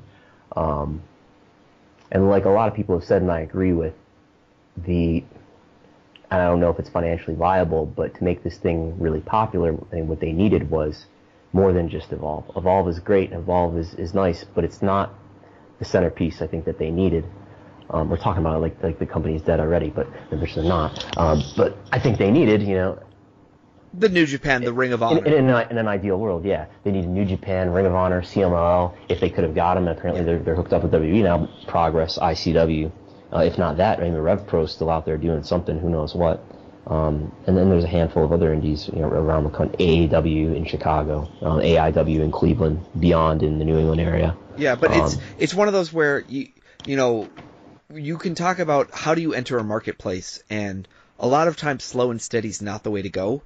A lot of times it's better to buy a competitor and then enter the marketplace and then flood it with content or flood it with patience. So, the idea here is that you don't want to just come in and say, I'm going to do as big as the other company was. You want to come in and be twice as big. And that's tough to do. And it takes resources and takes investment and takes all these things to do that. But I don't know if building it up by Block A and adding Block A to Block B and Block B to Block C is enough. You kind of sometimes need to come in and have an entire, laundry basket full of Legos to make it work. That was, okay, we've got Evolve. What do we need Progress for? What do we need? Maybe Ring of Honor is bigger, but what do we need AAW for if we've already got Evolve? Because the people who like wrestling enough are gonna subscribe to us for Evolve, and if we add these other brands, I think their mentality was, we're not necessarily going to add a lot of subscribers, and I think they're kind of satisfied with, not satisfied, but they felt that, well, if people are aware of us, they should want to subscribe, right? And I think maybe something that they didn't focus on and think about enough was that wrestling fans, it's not just enough that they're aware of you. I think wrestling fans, especially the hardcore fans, which is the key audience for Flow Slam, are very savvy. I think they're very jaded. They can be very cynical in this regard, but considering Flow Slam, because you look at the recent history of iPay-per-views, and it hasn't been very nice. There's been a lot of times where wrestling fans have been burned on iPay-per-views, or where Ring of Honor did an iPay-per-view once where I think the stream died like right before the finish of the main event, or right in the middle of the main event. And I'm sure there's other stories like that. Evolve still has, or at least before they were on Flow Slam, still has streaming issues, and I think they've still had streaming issues while they've been on Flow Slam. So understandably, there's a lot of cynicism among this audience, or among this market, about, well, is this company going to rip me off or going to screw me over? And not just that stuff, not just in terms of providing you with service, video service, but I think there's a lot of justified cynicism in that. Is this promotion going to do something stupid and make me feel insulted for paying for this and being a wrestling fan of it? And if we think about the tiers here, you have kind of general streaming media, so that'd be like a YouTube. Then you have the general entertainment pay streaming media, that's like a Netflix. Then you have like a premium content general streaming, like an HBO. Then you get to like a wrestling, WWE. And then on the far side of that, then you get to something like Flow Slam, Flow Sports, which is you're getting to a niche where it's not even always that you're interested in consuming the subject, you're interested in consuming a certain title. And what's different about that is, like, you know, if you go and read the complaint pages for Flow Sports, you'll see a lot of, my daughter was doing a track and field event and I wanted to watch it, and so I signed up for this service, and then they billed me over and over again. And so what you realize from that is that these are not people that are interested in watching cheerleading and track. They're interested in watching their kids perform in a very specific event. And it's like, that's the idea of saying, okay, we're going to give you access now to all these other elements in Flow Sports, which I think is interesting, because I do think there are amateur wrestling fans who are also professional wrestling fans, and who might never have said, I really want to go spend money on watching amateur wrestling, but it was an interest of mine at one point, and so I can go relive that, you know, get back into it. And so there will be some portion of those people, but they are probably the small minority. And the same thing with, like, the marching band fans. Do I think the marching band fans and the wrestling fans necessarily cross over? Who knows? I need Barrios' cohort data to say that. Yeah. Honestly, the one person who I could see making money out of this deal would be the WWE, because they would go to the Flow Slam and basically say, we'll give you $25,000 and you open up all your databases to us, and we get to analyze who watched what to figure out what services are the best places for us to target. So that, you know, next thing you know, that the archery contest has tons of WWE Network ads because that turns out to be the one crossover segment in this world or something. Yeah, and what they should look at is an article that was published on Fightful.com some months ago, I think in December, the Pro Wrestling Familiarity and Favorability Survey. I heard a WrestleNomics WrestleMetrician named Brandon Thurston Howard wrote that one. Something to that effect, yeah. But I tried to look at, you know, what are the promotions that hardcore fans, and this is basically extracted from people on Twitter and on the Squared Circle Reddit subreddit, that what's their familiarity level and what's their favorability level of promotions, because there's a lot of promotions that this audience is familiar with, such as TNA, and at the time when it existed, Global Force Wrestling and CZW, mainly those, that lots of people are aware of that company, but the ones that are aware of it don't view it very favorably, you know. Yeah, it would be like it would almost be like if it's not, you know, equal affinity. If Flow Slam got TNA on there, it would almost suggest that less people would subscribe to Flow Slam because they would feel dirtier giving money to TNA. Well, I think there's something to that. I think if they had signed on TNA, TNA is maybe less so now than it was a few months ago, but TNA is a toxic brand, and that's why they can't and haven't run house shows for years. They're in India. We talked about this. They're in India right now as we record this. They're taping TV, and I don't think they're charging anybody admission, and I don't think they're running any house shows in addition to these TV tapings. It's just, well, you could argue they're making their money because they're not losing their money, because they got the TV deal from India basically to go do this, and so they're getting paid basically to fulfill their promises to go run shows and do this. But yes, exactly right, and I think it's about opportunity cost, right? And once you take AJ Styles out of TNA, and AJ Styles in TNA wasn't a significant draw, but once you took AJ Styles out of TNA and put him into indie promotions that weren't on Spike TV or Destination America, just indie promotions that had nothing but social media and whatever advertising they could afford to pay for, and he was drawing, you know, crowds of 1,000, 2,000, 3,000 without TNA, which just tells me, you know, it's not just about the talent, it's about the brand. And lots of people like to say the brand is the draw today. It's not any one star in WWE or whatever promotion.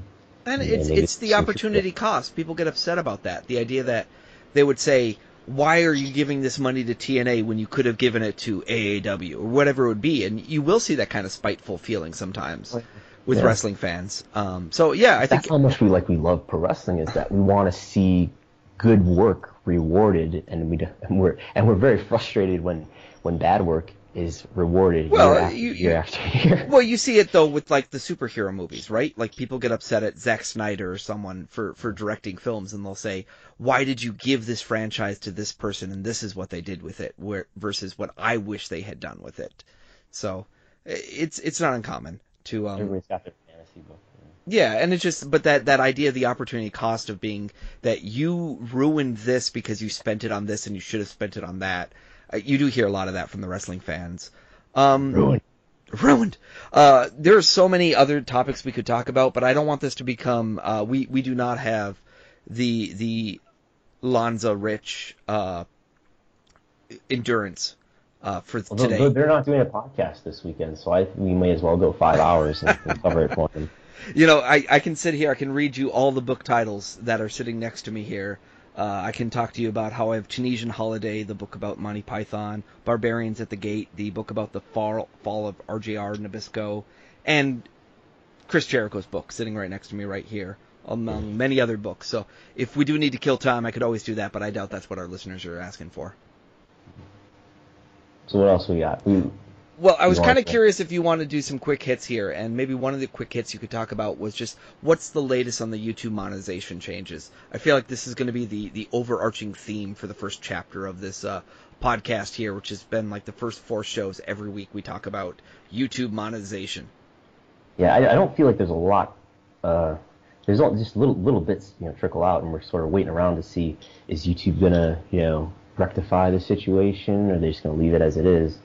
Is something else going to come up in its place that's going to be anything like a replacement? I'm skeptical that it will. We've got things like IRW, which is, we've talked about this before, it's Eric Bischoff's video service where he wants to do AVOD and get all these promotions on with him. Then there's the Fight app, which is taking some indie promotions on in a similar way. It seems to be just AVOD, and they want to share advertising revenue. Again, this is probably the same thing that IRW wants to do. They want to get you onto their service or whatever and share the ad revenue with you, just like YouTube would. But I don't know where they're going to get eyeballs from. And we listened to a lot of George Barrios here. I'm talking about eyeballs, but I don't know where they're going to get the eyeballs from, because YouTube is this thing that everybody knows and everybody uses. It's got literally billions of users, and you've got all this other viral content on there. That's where everybody is. They're on YouTube. I mean, you're Yahoo and Bing, and then there's Google. And then when you really think about, unless you get a state-owned company like a Baidu in there, it's pretty hard to break into those kind of markets. And that's kind of where YouTube is, where it's a silly for me to even compare something like Yahoo to Google and then compare what you're talking about to YouTube. It's right. It's infinitesimally smaller. It's microscopic. Yeah, and you're right. You need a critical mass of eyeballs. It's sort of like, in a strange way, it's this sort of an analogy here to being on pay TV, to being on the USA Network. You want to be on this TV channel that has a really wide access. It's in tons of people's homes. You know what I would do? Here's my pitch. I just came up with this. I would go to Dave and Brian, or go to Wade and Bruce. I would go to one of these pro wrestling sites, and in a sense you could say that's what Culture was doing. But just imagine if you could say, you get the Observer and you get this video show that we produce here, and it was attached to it. Now, I know the way they think, they would never go with it, but but it's that idea of just saying, if you think about the 10,000 homes that are on New Japan World, right? And you thought about what percentage of those homes are also Wrestling Observer subscribers, pretty high percentage.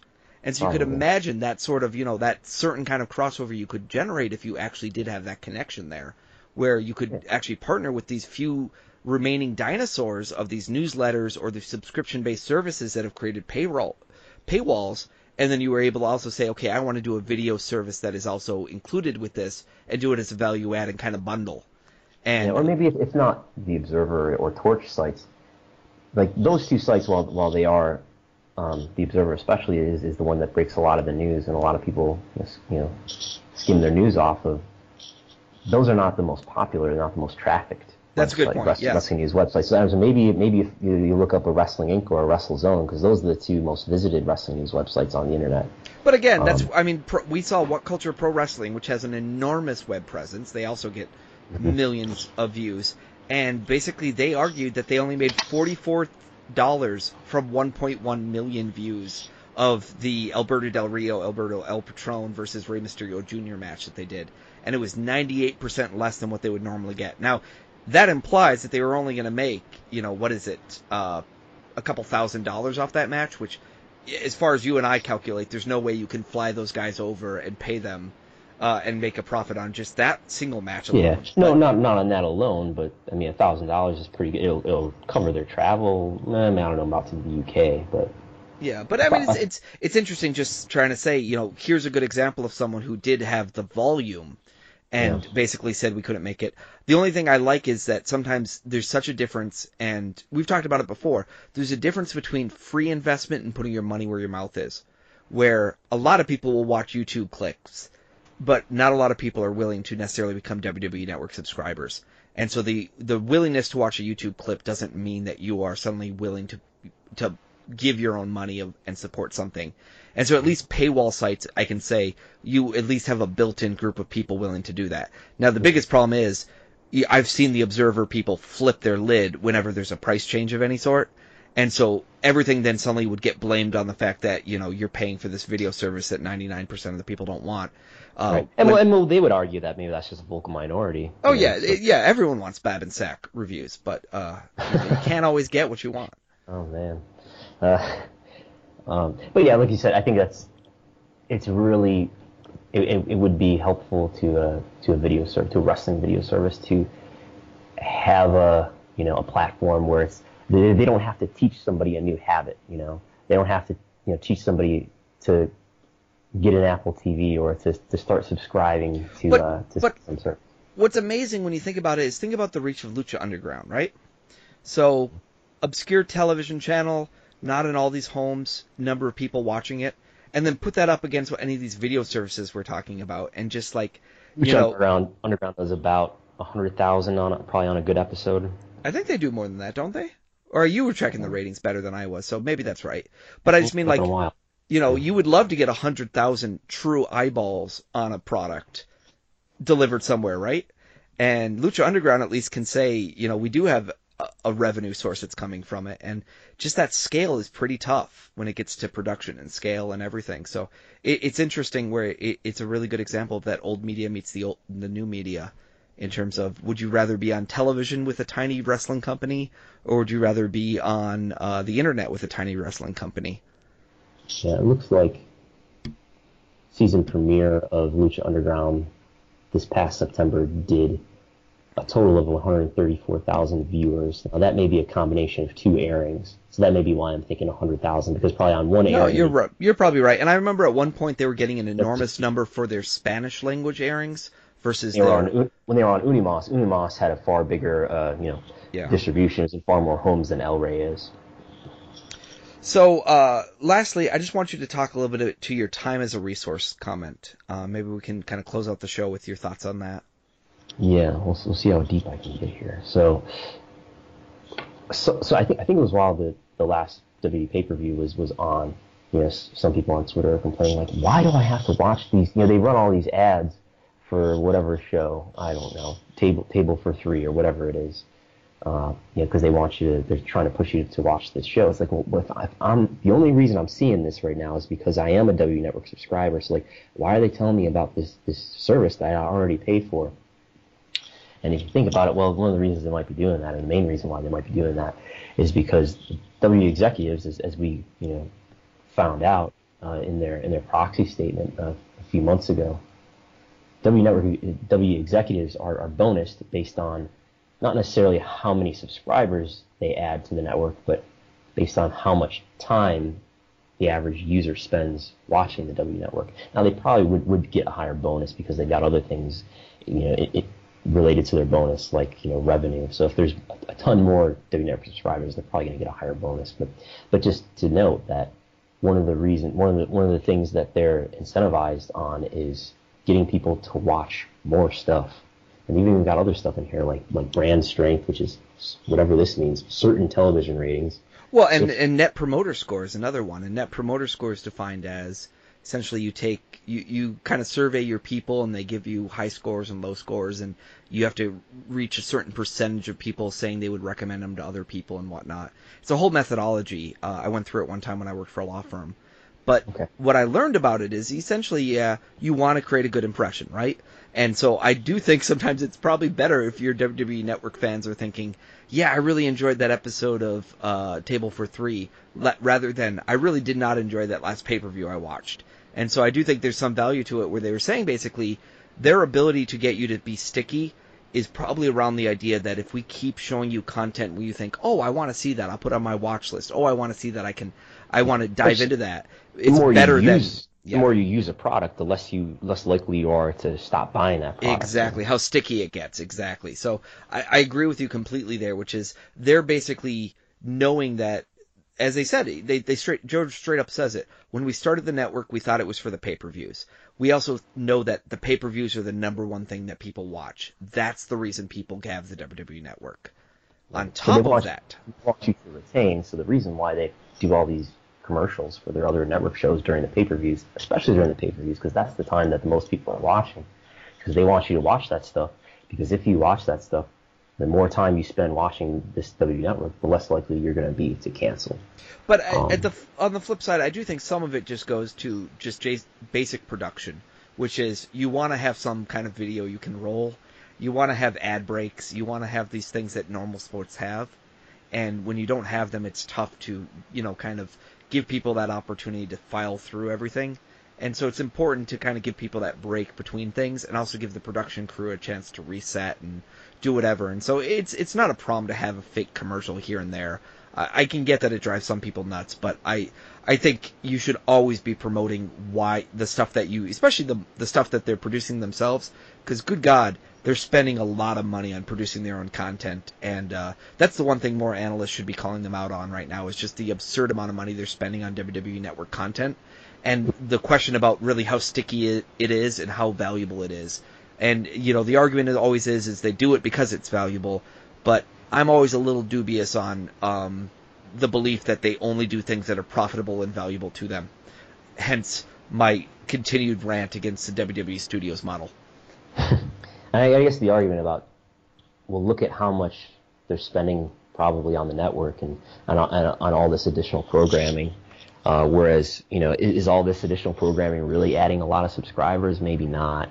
And all this money that they're spending to do all this programming, if they didn't spend all that money, the network would be more profitable. And that's one thing that I've looked at is like, let's look at how profitable the network is. How much EBITDA does it make per quarter or per year, and compare that to. I did an article once where I tried to figure out, let's use Google metrics to predict if there was no network, how many pay-per-view buys would they be doing, and the conclusion that I came to is that they would be more profitable today if they hadn't launched the network, or at least, the company would be more profitable. And I would argue at any moment they could become $10 to $20 million more profitable if they decided to slash their content costs. Now, the fact that they just took out $100 million in loans, and we still don't know what they want to use it for, is just such a big question mark to me, because that just says, you're trouble paying your dividend, but you could cut costs here, but instead you're just going to finance it through, cheap money. Interesting. It shows some belief in yourself. And the reality is, just like they said, 2019 is going to be a cliff for them, because they have UK, US, and India media deals all coming up that year, and that's the engine of growth right now for this company, has been these TV deals. And so they're hoping that they can convert this time and energy that they put into people on these digital platforms and on these social platforms into revenue down the line, because they are so engaged on Twitter and whatnot. But, whatever says you're not going to be the next Pokemon Go, where you explode and then you contract. And so you always have to be careful by saying, we're going to be in this trend, we're going to do this right. And you can get burned. You really can get burned in the end.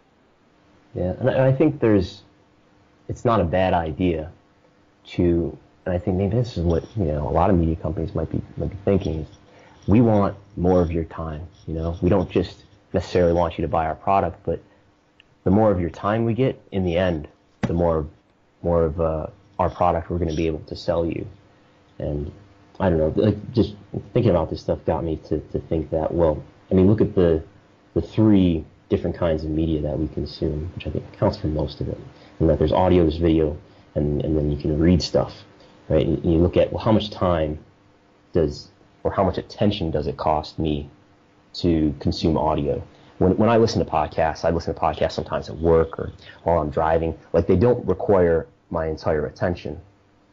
So like when somebody asks me to watch a video or to consume a certain media product, I think there's not just not just a subscriber fee that goes along with it or whatever. I think it's like, is this going to be worth my time kind of question. Oh, which is why I don't watch a lot of WWE pay-per-view.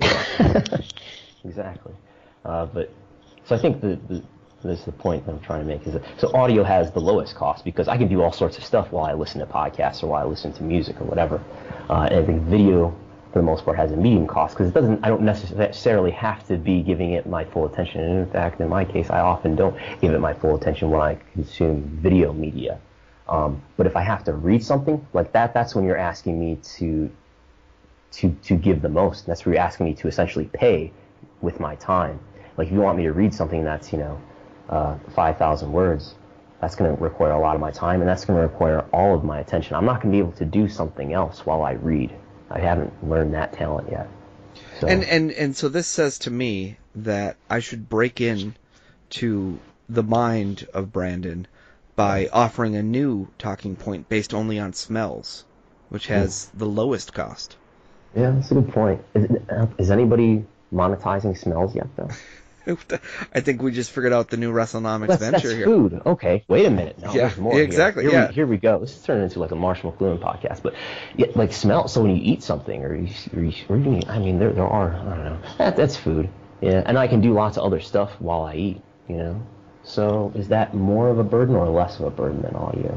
Well, what's interesting is when you think about it in a certain sense, the different parts of your brain that are being engaged versus audio versus, say, eating, where you can almost eat and still be fully engaged, have a conversation with someone over dinner, versus, audio for me, I actually am very easily distracted by podcasts while I'm working. And so I don't often listen to podcasts while I work because I can't process the audio. I can process music, but not audio, yeah. It depends on how much actual thought, I guess, is involved in whatever you're doing at the moment. Listening to something while you're driving a car is not very hard at all. No, and I do a lot of that. That's a very good point. That's probably the closest analogy to the eating. But I'm just saying, if we could figure out how to have, instead of podcasts, but smellcasts, we could be the next hot thing. Someday there will be smellcasts. Well, we'll talk to George about that one next time. Maybe that's our pitch to get in. We'll put smellcasts on our resume and see what he says. Yeah. Let's close it up right here just to say WrestleNomics Radio is brought to you by Chris Harrington, Brandon Howard. We're a member of the Voices of Wrestling network of podcasts. You can always find them at voicesofwrestling.com or Voices Wrestling on Twitter. I'm on Twitter at Mookie Ghana. Brandon, what is your Twitter? I'm on Twitter at Brandon Thurston, BrandonThurston. You can also read my stuff at Fightful.com, where I write all my articles exclusively for. Again, you can go to the features section on Fightful.com and find Brandon Howard, and you can find everything that I've written lately. If you're interested in reading the transcript of this George Barrios meeting that he had, go to WrestleNomics.com, and that'll take you to my website.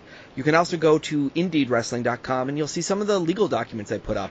I recently put up a timeline of all the years of different WWE wrestling contracts that I have found so far. Do you know how many years I have? I saw it. I don't know if going back to the mid-90s. You have Bixer's, or I don't know if you found it or Bix found it, but like there's the Warrior contract going back to like 91 or something. Right? Oh, it's earlier than that. 85, I have Matt Osborne. 87, I have Warrior. 92, I've got Warrior. 92, I've got Doink, Matt Osborne again. 93, I've got Johnny Polo's WWF contract, brand new. That just came in recently. Then 93, we got Mabel's contract. 96 is Jim Ross. 96 is Owen Hart. 96 is Ultimate Warrior. 99 is Viscera. 2000 is Vince. 2000 is Shane. 2000 is Linda. 2000 is Scott Levy, Raven. 2000 is Russ McCullough, who is a indie guy who's suing in the CT case. 2001 is Mike Sanders. 2001 is Chavo. 2002 is Chris Canyon. 2003 is Brock. 2003 is Rene Dupree. 2004 is Luther Reigns. 2004 is Ryan Sakota. 2004 is Big Daddy V. That's right. We've got all the generations of Nelson Frazier Jr. 2004 is Chavo. 2005 is Big Vito. 2007 is yet another Nelson Frazier contract. 2010 is Chavo, 2011 is Vince, 2011 is Evan Singleton, 2012 is Triple H, and 2013 is Stephanie McMahon. So we got 85. There's been a lot of difference in the language of the contracts over all these years. Obviously, there's stuff probably related to new technology, but other than that, some fascinating. It does change a lot. Like, it's interesting to go back to like the Matt Osborne one, where you see the language about, we'll pay you $50 every time you're on television, and when that language kind of disappears, the language about when they're loaning people out and when they're not loaning people out. But it was amazing. I found a line from a contract, a very recent contract, and when I Googled it, I came across a law paper that was written in the early 90s that referenced a case that used the Mongols, which was a really old WWF team that Bill Eadie was part of. I'm sorry, not Bill Eadie. Ivan... Oh, God, who was it? One of the Bolsheviks. Who am I thinking? Nikolai Volkov. Volkov, when he was a Mongol, his other partner, Guido Mongol...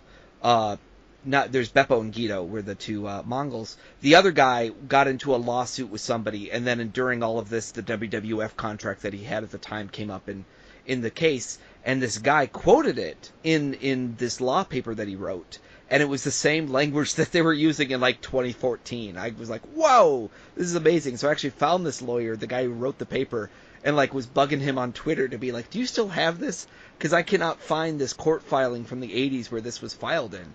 Because it was one of the first times that like a pro wrestling contract in modern times that it had been filed. So some of this language, goes all the way back to 85, and you're going to see the same stuff, and some of it has changed dramatically when it comes to, of course, merchandising and video products like you mentioned and whatnot.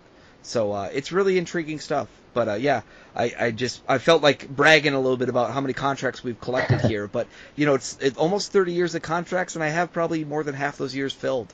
So it's a fun resource for anybody else looking, and that's the latest thing I've been updating on IndeedWrestling.com. And now we've got even parts of Matt Hardy's Impact or TNA contract. Yeah, and so I included that. I have Matt Hardy and I have Conan's TNA contracts are the two people that have released it. So have we ever seen a Ring of Honor contract? I have never seen a Ring of Honor contract. I would love to see one. So if you're interested in tampering with your contract, please send it to me. Mr. Harrington@gmail.com. That is right, yes. Or you can email us both at the show at IndeedWrestling@gmail.com. It really goes to the same place. But all the best. Well, this has been fun. I will talk to you again soon, Brandon.